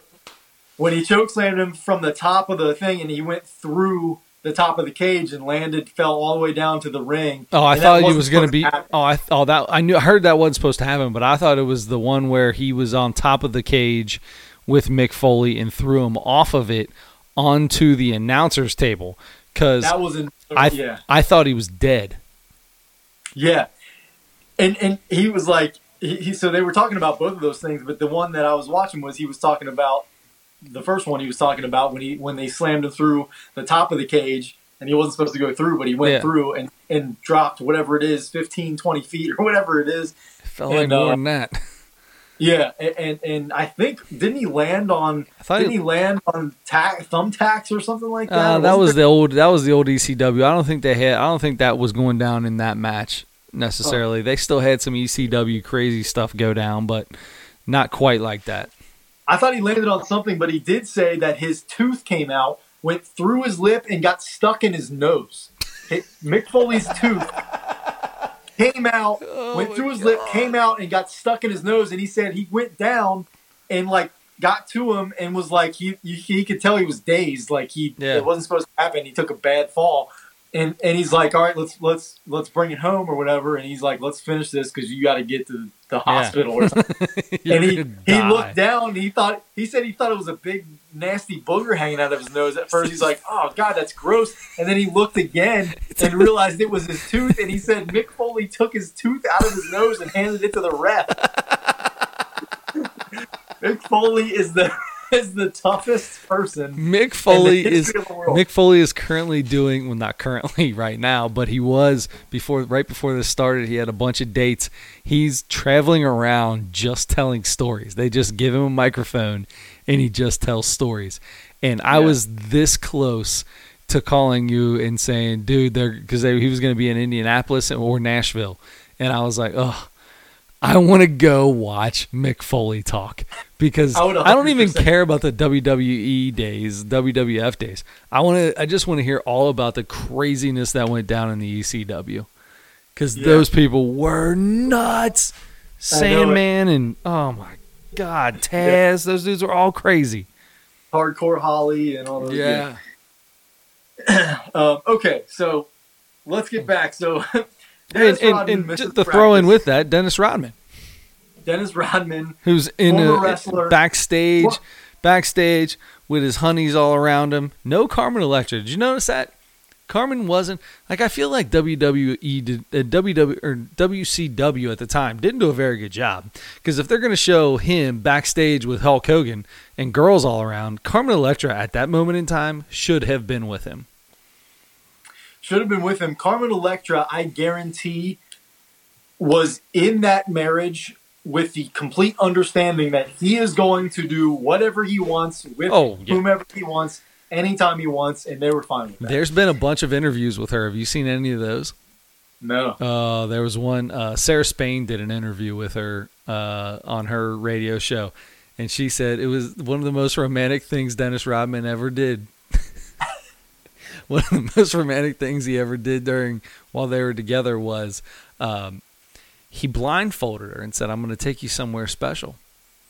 And in the middle of the night, he takes her to the Bulls practice facility, and they just had their way all over the Bulls practice facility is basically the way she described it. Yikes. Sarah Spain's a huge she's from Chicago, big, Cubs fan, big Bulls fan, Blackhawks fan. And she was like, you tell that story, and a lot of people are probably thinking, oh my gosh, that's the craziest thing I ever heard, but that's just my dream. Oh, man. Dennis was, we already knew. I mean, there was an episode and a half about Dennis Rodman. Yeah. But he so he does that. He misses practice, and of course the media is all over it, right? And those guys are like, okay, here we go again, or whatever. And they had to answer questions. Phil Jackson's answering questions, and that's the only thing that really probably that's the thing that bothers him more than anything about it. Probably is having to answer questions about it. Right. Because Phil said, and I think this is only partially true, but he said it's only a big deal to you. Like, you guys lose focus on this, we don't. I think it was probably more of a distraction for them than they let on in the media. But yeah, did you hear Michael the next day? Rodzilla, let's go. They're totally making fun of him. It was definitely a distraction. Yeah, and Phil said something about how they were messing with him at the beginning of practice or whatever, and you know, Rodman's standing there practicing in his pajama pants, and then so after the practice, he's in those same pajama pants, and because he didn't change them, I guess, and he went to. So there's a whole huge group of media people out there waiting for him to come out because they're going to bombard him. They're going to ask him about wrestling and what is he doing? Why is he leaving in the middle of the finals to go do some stupid stuff on WCW? So they figure that out, and a couple people try to sneak him out this back way. Oh my gosh. The guy. Can we talk about the guy? The guy who introduces, himself into this documentary and goes, "Okay, you ready? You ready to shoot? Ready to shoot? Hi, I'm Nick Daniels, and I'm the director of media here in wherever they were at the time. Were they in Salt Lake City at the time? In Salt Lake City, and what we're going to do is we've got out right on the other side of this door. We've got about 55 media members, and we can't get Dennis out to the bus because they're all going to swarm him. And Dennis, in his words, and he looks over obviously at Dennis Rodman and goes, is not talking to anyone today. And he's like, so we're going to try to sneak him out the back. Like he's it wasn't. Isn't talking to anyone. It was the complete opposite of that. It was ain't talking to nobody. Ain't talking to nobody. That's right. Anyway, he's this guy is he's like doing a YouTube video, right? Like my son does this all the time now because he watches these silly videos and he's like, "Hey everybody, thanks for watching my video. What we're gonna do today is play basketball. Come on, Dad, let's play basketball." And it's so I felt like this guy's like introducing. What is this? Just get the guy out of there. What are you doing? Who cares about the TV cameras? Get this dude out of here. He made a show out of it. He definitely made a show out of it. Anyway, that made me laugh really hard. So Dennis tries to sneak out, and people see him, and he realizes, oh my God, here they come. So he runs away, and people with cameras and microphones are chasing after him. Anyway, so. Next day, Game 4. All right, you get to get past all that. Game 4 in Chicago. There wasn't really much about this game. Bulls won 86-82. We'll speed this thing up. They go up 3-1. Bulls go up 3-1. They're in a great position after being down. No, that was the year before. Never mind. But they started down 0-1, right? So won the next 3, and then Game 5. In Chicago, they're talking about they're like ready to celebrate a championship. Oh, buddy! Right? Every single interview they showed was them talking about how they were about to just win it. Yeah, and Michael was all smooth. He was lacing up his shoes before the game, and he was messing with Scott Burrell, of course, like always. Oh. And then Tex Winter comes through and says, "Are your shoes all right? Otherwise, you're going to be sliding all over the place out there or something." And Michael's like, "I'm going to slide a ring onto your finger tonight, Tex. That's all you need to know." That was kind of smooth. But Michael was wrong, by the way. Yeah. Yes, he was. Michael was wrong. Another close game. That Game 3 was a total anomaly. All these other games were within like 3 or 4 points because the Jazz won that game 83-81, another low-scoring game in the 80s. So 3-2 now. Now they have to go back to Utah. So they had a chance to win a championship in their last championship on their home floor in Chicago. Michael played his whole career. Would have been the most storybook ending you could have had. They have to go back to Utah, though.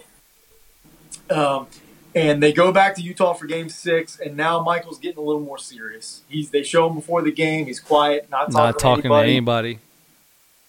Right. And we find out then that Scotty's got this bad back from the game before. Something happened to his back. He's getting treatment before the game. They have the TV on. They're talking about Scotty's back on TV. So Phil comes in and turns it off. I love that. He turns it off as Scotty's getting he's got a heat press on his back, and Phil turns it off, and you could tell Scotty was listening. He's like, we wanted to know what these people had to say about his back. He turns around and looks like, hey man, turn that back on. But that's why Phil turned it off. Yes. Because he didn't want him to listen. So anyway, so Scotty comes back, and he's getting all this treatment, and then he starts. Very first play of the game, he gets a wide open dunk, and I could tell one of those things. Dude, you can see it. Oh, I was just gonna say you can totally see the tweak when he tweaks it. Yeah. And he's not right. And they talked about this.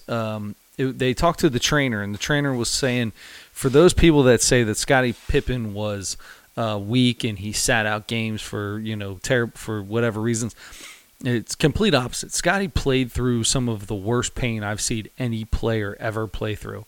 That is a big thing because Scottie Pippen, up until this documentary, to me, to a lot of people, I was always like, I've been a little soft, kind of maybe a little soft when it came to, because I always felt like he was always injured. He was always injured. There was always something wrong with him. Something's hurt. Something's wrong with him.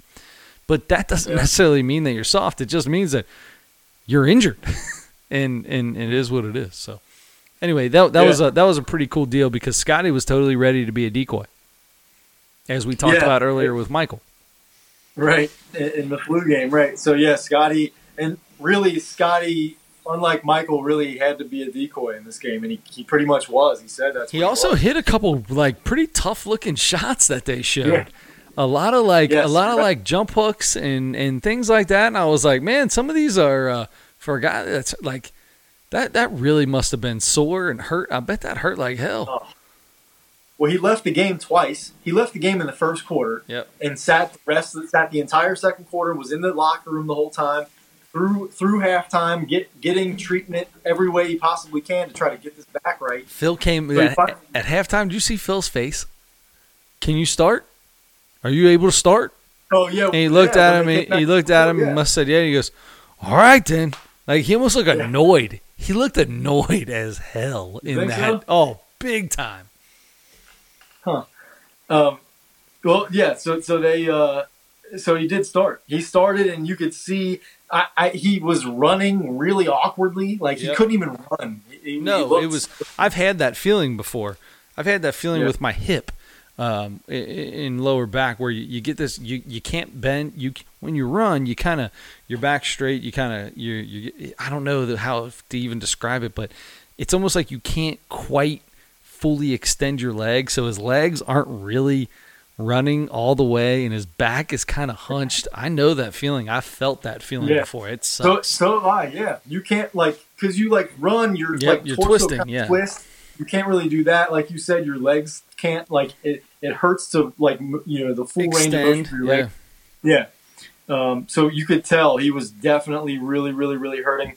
And he came back, started the third quarter, ended up sometime maybe it was the end of the third or early in the fourth, went back into the locker room again and got some more treatment to try to get to where he could, be a little bit effective at the end of the game. Yeah. And he did end up coming back, and so he played, I think, most of the second half. So the Jazz are up 3 with 41 seconds to go, right? So we got to go through these last few scenarios here because this is the biggest. This is the end of this is the last. This is it. This is the end of Michael Jordan's career. They're up. I think they hit a shot to go up. Yes. Jazz are up 3, 41 seconds. Michael gets the ball in 4 seconds, drives right past somebody, scores a layup over a big. 37 seconds left. Bulls are down 1. They come down. What was the next? I think there was a possession and then another possession, and then they came back down. I want to say they get to where they throw the ball in the post. It's like the end of the game where the Jazz are up 1. They're throwing it into the post. This is like the Jazz last possession probably to score before the Bulls get it for the last possession of the game. So if they can score, go up 3, that puts the pressure on the Bulls to have to shoot a 3 just to win. So they're going to go to their best option, obviously, which is Karl Malone. So Michael Jordan, this is typical. This is what makes Michael Jordan great, because there are some times where people will be like, people will describe something afterwards, and sometimes I'm like, I watched it, and watching that was just instinct. Something happened, and it was bang bang. You were there at the right place, right time, and it happened. And you're describing it like you had it planned out your whole life. Absolutely not with this. Michael Jordan really totally knew that Karl Malone had no idea he was going to be on his weak side. They knew the ball was going to him. You can see it. He's watching Karl Malone the entire time, just kind of hanging back, nowhere near Brian Russell at the time, or whoever he was guarding. And I think he was guarding Hornacek, yeah. It was a Hornacek, okay. And not even near him, really, and just kind of waiting for that pass to happen. And as soon as that pass happens, boom, Michael says, I'm sitting there. I knew that we all knew where they were going to go, and if they went to Karl, I was going to be on his weak side. And I hadn't been over there yet, and he totally talks about it and just comes over. And Michael Jordan, can I tell you this? In basketball, growing up in basketball, was always taught when you go for a steal from bottom up, right? When you're going for a steal from the floor to their face, that's how you want to try to swipe the ball. Because if you come down, you're going to hit their hand. Michael Jordan swiped down on the ball more than anybody I've ever seen in my life, and never got caught never had a foul call on him for that in these big situations. And he totally just strips Karl Malone. Beautiful. It's a thing of beauty.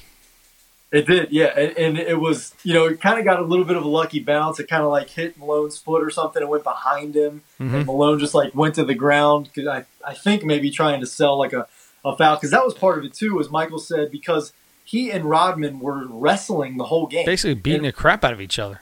Yeah, and Rodman was doing it on purpose to get in his head and distract him. I love that. They're patting each other on the butt afterwards. That's another sign of respect. Like those two respected each other, Rodman and Malone.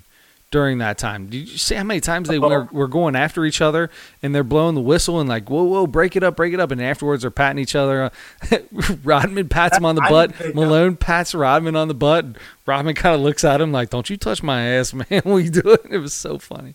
I think that was. I don't think that was respect at all. I think Rodman was trying to get into his head even more and smacked him on the butt, and he turned and Malone turned around and smacked, he had to reach for it, but you could tell he reached back and tried to hit him kind of hard, and that's what. And then Rodman. I felt like that was all. Really hurt. I felt like that was a joke, like they were joking with each other, like they were actually coming back to each other. One of those things where you get in a fight with somebody, but really you're not really in a fight. You're just playing. You're in a competitive position, and then they blow the whistle or whatever, and you look up and you're like, "Oh man, it's all good. Ain't nothing here. It's all good."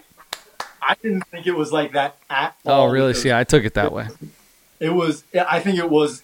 Rodman was endlessly trying to get into his head, and Malone was pretty good about not letting him. But he, at times, because Rodman is so annoying, and because he was constantly doing the little extra stuff, and the thing where he trips him 3 times. And did they ever fight in the WCW? Tangled up.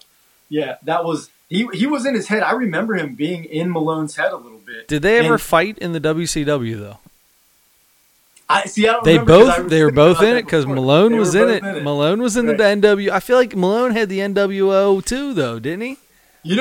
It could have been, because in that the clip that they showed when Rodman was on Nitro, he was hitting Diamond Dallas Page with a chair. That's who he was with. He was with Diamond Dallas Page. Karl Malone was with Diamond Dallas Page. Yes, was DDP's boy. That was DDP. That is right. So I bet that. I wonder if that fight ever happened. Hulk Hogan, Diamond Dallas Page, Hulk Hogan and Dennis Rodman versus DDP and Karl Malone. DDP yoga, by the way, if you haven't done it, amazing. Yeah, I've heard. I've never done it. You've done it? No, I just heard. Okay. I have to. I've never done it. I've heard though. Okay, so Here we go. Because the biggest thing that I wanted to talk about this whole night is coming up here. Let's do it. So, they get the ball. Michael gets the steal. They do not call a timeout. Michael walks the ball up, left side of the floor, kind of surveys everything. He says, waits for the right time. I think Rodman cleared out through the middle, took a Carr. I think it was Antoine Carr with him, which I don't know why Antoine Carr would follow Dennis Rodman to the corner. Why wouldn't you just stay in the middle of the floor and guard the middle I don't know, maybe a defensive 3 seconds thing. I don't know. Was there defensive 3 seconds at that time? I didn't think that came on until like 2002, 2003. I don't know. I thought it was, I don't know. I'd have to look that up. It was in that time frame. So I would think he would help off, and I would think they would double in that situation. And but they said, they made it very poignant. Brian Russell was their guy on defense. Like, they felt Brian Russell could guard anyone. And it's like Gary Payton. Do you think when Gary Payton was guarding Michael that they ever doubled him? I feel like they just said, all right, GP, you got him. Maybe a couple times. I don't know. But after Michael made Brian Russell look like he couldn't guard him all series for 2 years in a row, I don't know.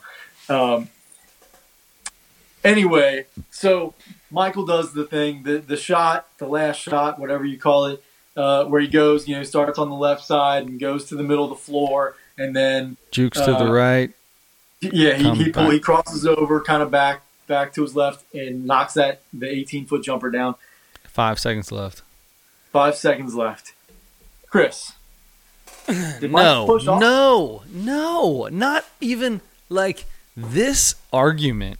This argument that has been going on for years. Okay, and you are a big guy about they should have called the foul. That should have been a foul. This should have been a foul. On the Reggie thing, I'm not putting words in your mouth for this. On the Reggie, I'm good with them not calling a foul on the Reggie play. I'm 100% good with there not being a foul on this. Not only am I good with that, this was not a foul. If you can slow it down and do whatever you want. Brian Russell's already falling before Michael. Michael's not. You can watch his hand. It doesn't push against his backside or wherever it's at. It touches. He touches him. Sure, he touches him as he's crossing over, but he's not pushing Brian Russell in any way, shape, or form. The push off. In my personal opinion, the push off. Thought process is ridiculously stupid. I'm done. Go. You disagree? I am surprised. First of all, I'm surprised at your opinion on that. Really? And I'm a little bit disappointed. Hold on. Okay. I'm a little bit disappointed just because I thought this was going to be a huge argument. But I could not agree more. Since the moment it happened, I've been 100%. Arguing my brains out. Who? With who? He did not push him. Who in God's name have you argued with? Because I want to talk to him. Because this is the dumbest. When people say this, I love getting in arguments with people in bars or places where people that act like they know sports or people that don't know sports, but they hear the media talk about something, so they just repeat the exact words that come out of somebody on the radio's voice and can't back it up.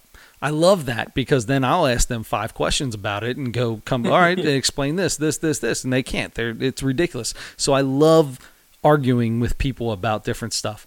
This is, I won't even argue with you about this. If you come up and you're like, he pushed off on Brian Russell, I just go, sure, if that's what you think. And I turn around and walk away because it's stupid. It's, Adam, buddy, I'm going to tell you right now, I get cold chills right now. I'm getting excited. Like you said, since the day it happened, the dumbest thing I've ever heard is for people to say that he pushed him off. Brian Russell was so... oh my God, I'm so terrible at thinking of words. He was committed. He was so committed to Michael taking it to the basket on his right side, because you always hear push Michael to the left, push Michael to the left, push Michael to the left. He was so committed to Michael making that move to the right and going to the middle to go to the basket that he fell on his face.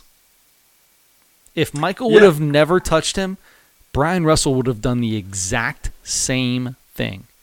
If his hand never touched him, nothing would have changed. I agree. I think Michael applied a tiny bit of pressure, but not a foul pressure. No. Okay. I hate whatever. He touched him. He touched him. So there's pressure. But in no way did it change at all what the end circumstance would have been of where Brian Russell ended up. In zero way. It would have been like me. It would have been like a hand check. If somebody's just standing at the top dribbling, and you just put your hand on their hip, that's the pressure that was put on him, or less. Bob Costas explained it very well. That probably only certain percentage of people are even going to understand, which I shouldn't understand it because I don't eat at places like this. But he said it was like the equivalent of a maitre d' showing someone to their table. Yeah, like basically that was good. Basically someone like escorting you. Yes. Like just kind of placing their hand upon your back to kind of guide you toward where you're supposed to go, not really applying pressure, like a tiny, like walking along. It was perfect. He's just kind of helping you. He's just letting you know where you're going. Yeah. You just come on this way here. That is perfect. That is by far perfect. I love that analogy. So, and leave it to Bob Costas to think of something good like that. So, he did. So, Michael knocked that shot down. I have a giant, amazing poster of it where the whole thing's black and white except Michael. He's in color, and so is the ball. And it's beautiful, by the way. It's I've got stuff to hang it. It's on my someday floor. I will have a poster all black and white and just LeBron in the block. Oh, yeah. He'll be in his Cavs uniform in color, and it'll just be the block. By the way, can I tell you this real quick? So we're talking about Michael Jordan, and I just brought up LeBron. One of the things I'm super excited about, my son's birthday is in a week and a half. And for his birthday, he is getting a Lakers hat, a LeBron James jersey T-shirt. The jersey T-shirt, it's got his name and number on it, and a Lakers sweatshirt. Wow. I cannot wait till he is as big a LeBron James. We've talked about it on this podcast when I got to play NBA 2K with him. He's as big a LeBron fan as I am, and I love every second of it.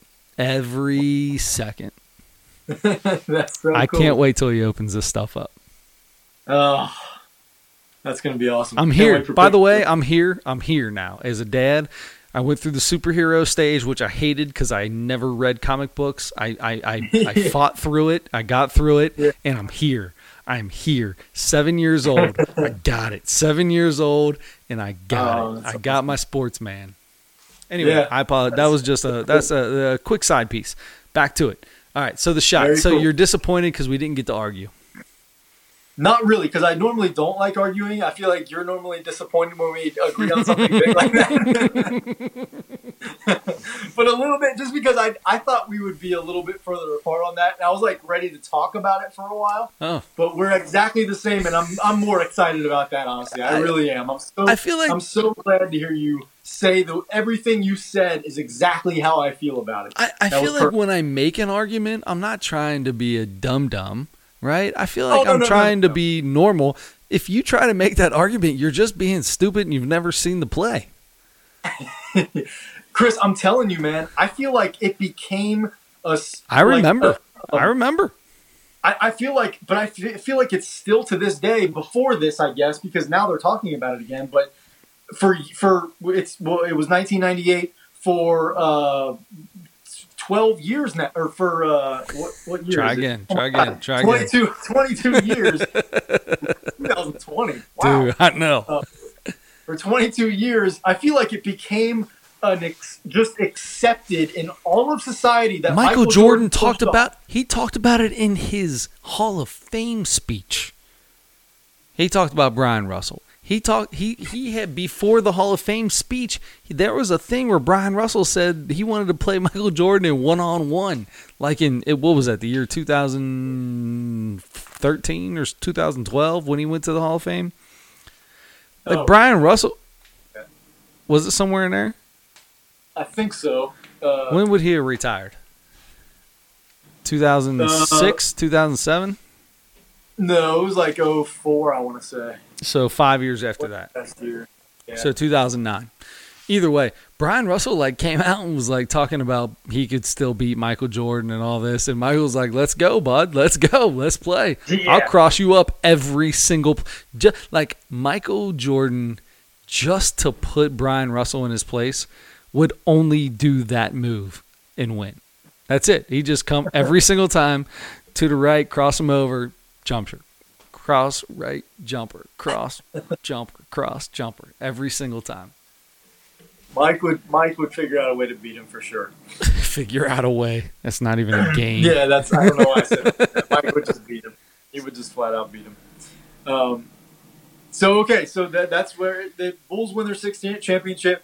That's where we got to Karl Malone comes on the bus. And so because the Bulls have to celebrate in Utah, which is same as if they would have gotten to celebrate in Chicago. So they get on their bus to go back to the hotel. And that's another celebration, by the way. Crazy. Yeah. Karl Malone, I can't imagine having – now, I think they blocked off entire floors for those guys, but I can't imagine having a room where a team full of people like that just won a championship and come back at like 2 o'clock in the morning and just make – all the noise in the world. How about having a piano in your room? Yeah, I thought that was a joke. That's why that will never happen to me, because I will never be in a hotel with a room with a piano. In game four, Michael's laughing about it, and he's like, "Yeah, I was playing the piano in my room because I got a piano in my room, not in the foyer, not in the lobby, but in my room." And I'm like, oh, that's funny. Okay. And then they go afterwards and they show him in his room with the media. He's playing a damn piano. And they say, what about next year, Michael? And he goes, man, come on, guys. We just won the championship. Can we not just be in the moment for a minute? I was like, that is the passion. That's the pure fun Michael, right? Like he didn't get to do that very often, except for when the season was over after he won, and you get to see the fun Michael. And that brings me to kind of the last part. Is soon that night they won it. He's answering questions. You saw Scottie Pippen answering questions. You saw Jerry Krause answering questions. Those guys are being asked questions about next year. What's happening next year? Are you coming back? You're coming back, right? All those things. Of course, everybody always asks the stars of the teams that are at the end of their contracts when they win like that. Always the question. So, and that was the big thing. Are you going to, since you won a championship, things obviously are probably going to be different, right? Now you're going to come back, right?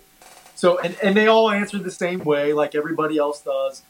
I'm just in the moment right now. I'm celebrating tonight. Let's talk about this tomorrow or in a couple days or whatever. So then move forward to Jerry Reinsdorf. I think Phil said it was the day. I want to say he said it was the day of the celebration in Chicago. Yeah. Right. They had that celebration again. And they have the celebration. Scottie. So those guys are answering questions like, "Well, no, I'm not going to answer that now." Scottie and Michael both say stuff during that celebration about this last dance. They both said the last dance. Well, Michael did. I don't know if Scottie did, but yeah. Scottie definitely said the last dance, and Michael said, basically he was like, we don't know if we're going to be here next year. No matter what, my heart and my soul are in Chicago and all that kind of stuff. And then I think Phil said it was that day. Jerry Reinsdorf called him and said, remember, this was Jerry Krause's decision to make it Phil's last year. But Jerry Krause works for Jerry Reinsdorf. Exactly. Jerry Reinsdorf basically goes over Jerry Krause's head, calls Phil and says, I'll give you a chance one more year, right? at that point, I love that. I'll give you a chance. There's no way you can. No. There's no way you can come back. No, you spent an entire season. You spent an entire season already answering that question. Look, I know this is it. This is it. This is it. This is it. Yes, and you're being forced out. You're being forced out by the general manager, and after you just won your second set of 3 straight championships. That's ridiculous.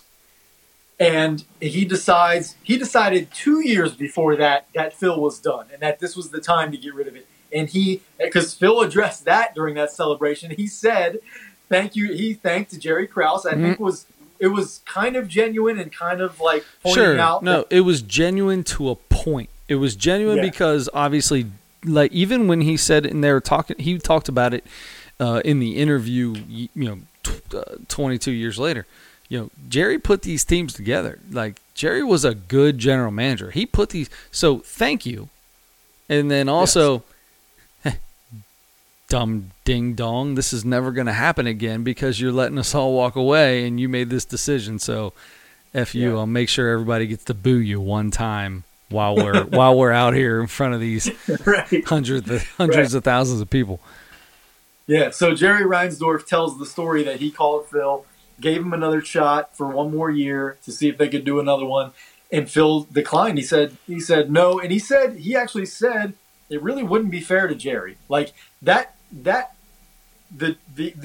divide between Phil and Jerry Krause would have been the same or worse, and now there would be a major divide between Jerry Krause and Jerry Reinsdorf. Yep. At that next year, if that happened, if Phil did come back. So, and who knows if Jerry Krause even would have stayed. If my boss went over my head and gave this guy a job that I said he didn't have, that would make me mad. So whether it was the right decision or not. So anyway, Jerry Reinsdorf says that, and then we go to Michael, and they're talking to Michael about it, and Michael's talks about. Scotty, of course, was looking for, because he signed that awful contract 7 years before, 8 years before, whatever it was. And he was on the last year of that terrible contract where he was making like $2 million a year as the second best player in the NBA. And so he was ready to get that payday. Sure. Steve Kerr was going to make more money. Tony Kukoc, just for being on that team. And Krause said it. Just for being on this team, a lot of these guys were going to be making more money. Yeah. And Jerry Krause said it, and Jerry Reinsdorf said it too, that their market value was going to be, they were going to get paid more than they were worth after that. And he probably wasn't wrong about that. Not even a little bit. But that was the market for them then. Like, they contributed to a championship team. They need those, veteran players with that championship pedigree on other teams. So they were going to get big paydays. They weren't going to be able to pay them with the payroll that they had, so that's why they decided they were going to have to make those moves, and that's why that was the last dance, right? So Jerry Reinsdorf explains that they give Michael the tablet to listen to him explain all that. Michael goes into his explanation like, look, it would have taken a lot of convincing for Scotty. But if I decided to come back, if Phil decided to come back, if we had Kerr and Bodman, and those guys, if we had the nucleus coming back, Scotty would have been there. The championship, we could have gotten Scotty, and they all would have agreed to sign 1-year deals. Now, I don't know that's completely the truth. Michael believes that. Michael said that he had been playing on a 1-year deal for the last few years. So for him, for Michael, well, yes. For those other guys, he might have convinced them, but they also might have been like, you know what? This is my opportunity. This is my opportunity to make opportunity. Yeah. There's kind of a especially weird for a Steve Kerr. Yeah, and definitely especially for Scotty because he was way underpaid. Yeah, but I feel like Scotty still could have made more money than he was making for a year. Yeah, but they according to Jerry Reinsdorf, they wouldn't have been able to pay him what he should have gotten, plus pay Jordan, right? Plus pay anybody else, basically, right? And bring Phil back because Phil, that was the big thing. Phil wanted to get paid like the best coach in the league, and he wasn't being paid like the best coach in the league. And that's why Jerry Krause decided he was done with him too. Right. So anyway, Michael said he thinks they could have worked it out and they should have gotten a chance to. Jerry Reinsdorf explains why it was the time, and it didn't matter anyway because Phil said no. Right. And Michael said the whole time, if Phil wasn't back, I'm not back. And that's exactly what happened. Phil said no thanks. Michael retired. They did a sign and trade with Scotty and with Steve Kerr. They released Dennis Rodman, who only ended up playing like 23 more games in the league after Isn't that year. crazy? That's how nuts Dennis Rodman went at that moment in his life. He went from one of the best players on a three-peat championship team to playing a quarter of a season. Yeah. So that's really that was it. I mean, that was the end of it. So I guess the only thing left to do is, do you have any final thoughts on, as an entire docuseries, your final thoughts? I totally believe that the Michael Jordan docuseries. Just kidding. I got you. Just kidding. I got you. The Last Dance, and they did a real. I thought it was I thought they did a phenomenal job. I thought the stories were good. You learned a little bit. You knew 90% of it, but you learned a little bit. You got some intricacies. There's been so many interviews since that have been. You could sit on YouTube for 5 hours watching interviews. Scott Burrell and just about anybody that's on this, the director and everybody else. But a lot came out of it. It's phenomenal. It's great. I can't wait till LeBron gets his. Well, LeBron and the three-peat Lakers. Who's next? Who is next? Who's next to do this? That's the thing. Is it the Laker Shaq deal and then moved into the win with Kobe winning on his own? Is that the next series that comes out like this? Because they could do one on it. They could do one similar, but I think it would have to be more probably Kobe focused. I think they could do one. That would Kobe. be the issue. The issue is Kobe's no longer with us. This was a Last Dance, Michael Jordan, Chicago Bulls, 93. It was not as much about the Last Dance. It was about the Last Dance, but it had so much more than that. It was the entire 6 championships of the Bulls, right? Yeah. So they could do it on the Lakers, and you could 100% make that happen. But the focus of this whole Last Dance was Michael Jordan. We don't have Kobe to do that, and that sucks. Because to have that with Kobe being the main part of it and the main interviewer, that would be fun. You're right. We don't have Kobe for that, but and there wasn't as far as I know, there wasn't a documentary team following. No, but the way things were so different at that point in time, there was so many more cameras just around it. Yeah. All times. The NBA had their own station at that point in time, so they had cameras everywhere. There's the footage is there. The footage is there, and the interviews with Kobe are way more available, I feel like, than were with Michael. It's a big deal to get Michael to sit down and do an interview. You're right there. You're right. So you could probably go back and piece some things together with Kobe. Certainly. All the way up to the last. So these interviews were done 2 years ago, 2 or 3 years ago. The interviews for this documentary were done. Oh yeah, it's why do you think Michael Jordan did this? Why do you think Michael Jordan agreed to this? I know what you're getting at. Everybody says it was after LeBron won the championship in Cleveland that he decided to. Just saying. Sure. I'll go along with all the conspiracy theorists too. Sure. And also. Those guys that killed Michael's dad were. Oh, come on! Michael owed those guys Michael owed him money, or their dad. His dad owed him money. Hey, what was your biggest take on this? Stern suspended him for gambling because he was betting on Bulls games. I'm sure. Anyway, what was your biggest takeaway from this? First thing is we playfully argued about what it really was about. The Michael Jordan documentary, the 97-98 Bulls documentary. It was neither and both of those. Sure. By the end of this thing, I really felt much more strongly about this was a documentary about the Bulls dynasty, the Yeah. 90s Bulls, the whole dynasty, because they covered everything. And they covered enough of other stuff to make me feel that way. That's why I don't think it was. If they could have made it a Michael Jordan documentary, and it would have been a little bit different. Most of it was with Michael because obviously for the reasons we already talked about. But this was a documentary about the whole thing, and I love that about it. That's my. I'm so much more glad that they covered all those other stories along the way instead of just a documentary about that one season. I'm so much more happy that it was that way. Now, you can talk about, I still have, even though I understand it better at the end of it now, flipping back and forth and kind of jumping around all over the place. And Jason Hare has, said he's gotten a lot of criticism for that and for plenty of other things. There are people that are criticizing the heck out of this. Of course, because that's what people do. It was awesome. Certainly. It was awesome. That's bottom line. It was awesome. It made my weekends, especially building up to, okay, as people ask me, what are you doing tomorrow or what are you doing this weekend?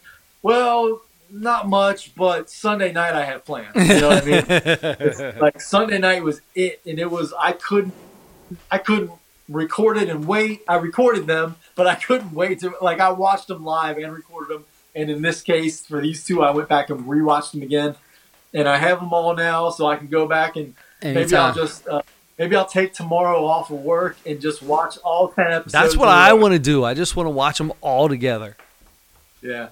But anyway, those guys, and I'm glad you said what you said about there are so many more interviews that have come out of this from everybody being on radio shows and TV shows, all these former players and people that were involved with the Bulls at that time.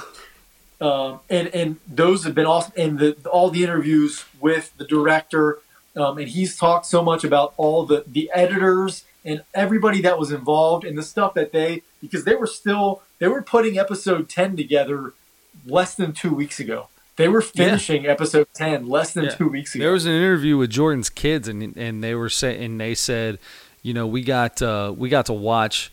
A couple of them decided to. One of them didn't want to, but he said we got to watch 7 and 8, and I was like, dude, I need 9 and 10. You need to give me 9 and 10. And he was like, you can't watch it. You have to watch it live because we're not done with it yet.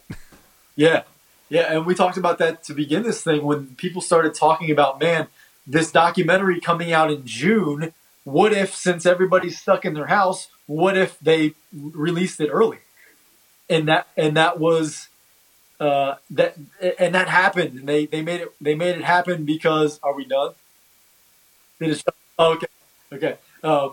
That's why, they obliged and they finished it early.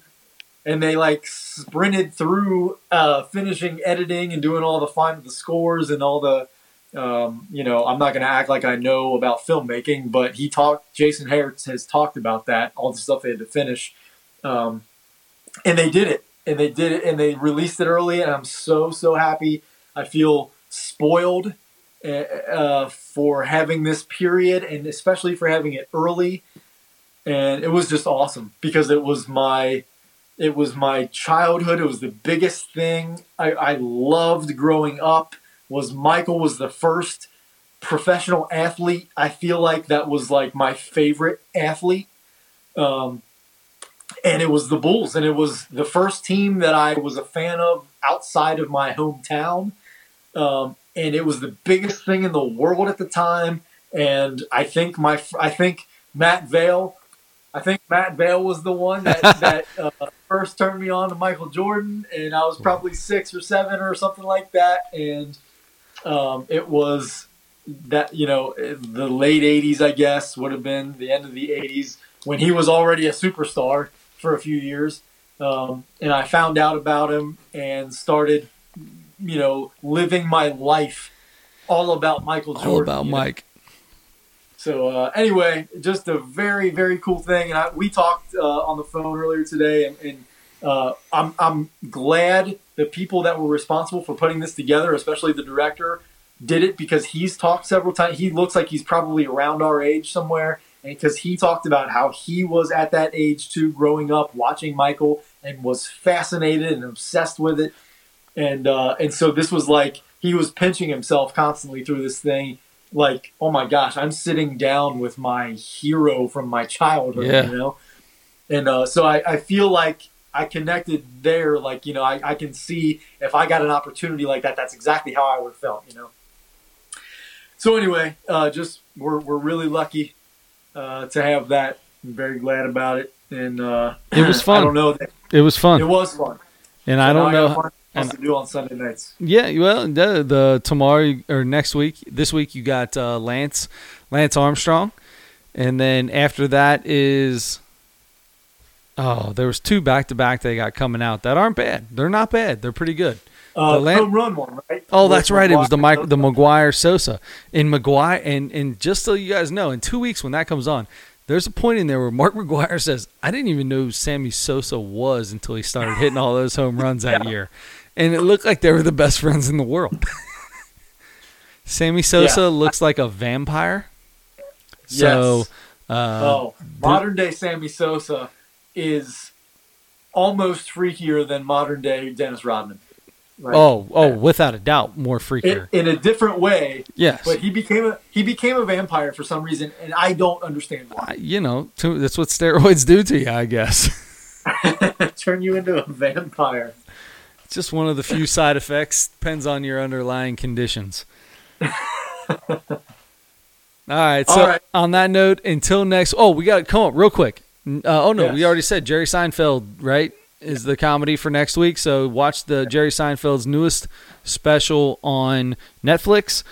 Just came out a few weeks ago. And then 23 Hours to Kill. 23 Hours to Kill. And then we've got next week. I have no idea what we're going to talk about. Maybe we reach out and do some baseball. I don't know. I have no idea what we're going to do next week, but tune in because it will be fun. I promise you. And this is the thing that's going to happen next week. Probably not going to be in the 2 hour to 220, 230 like we've been doing. Well, we're at 225 now, but next week's probably not going to be there because this Michael Jordan Last Dance Bulls documentary is a once-in-a-lifetime thing. So we got it out of us. So we appreciate you guys over the last 5 weeks hanging out with us and really listening and sticking around for the whole podcast. So next week will be to our regular, hopefully hour and a half. Even if it goes 2 hours, maybe this is the new thing. But I got a feeling there's not a lot going on, but we'll find some things to talk about. It'll be fun. We've got some comedy.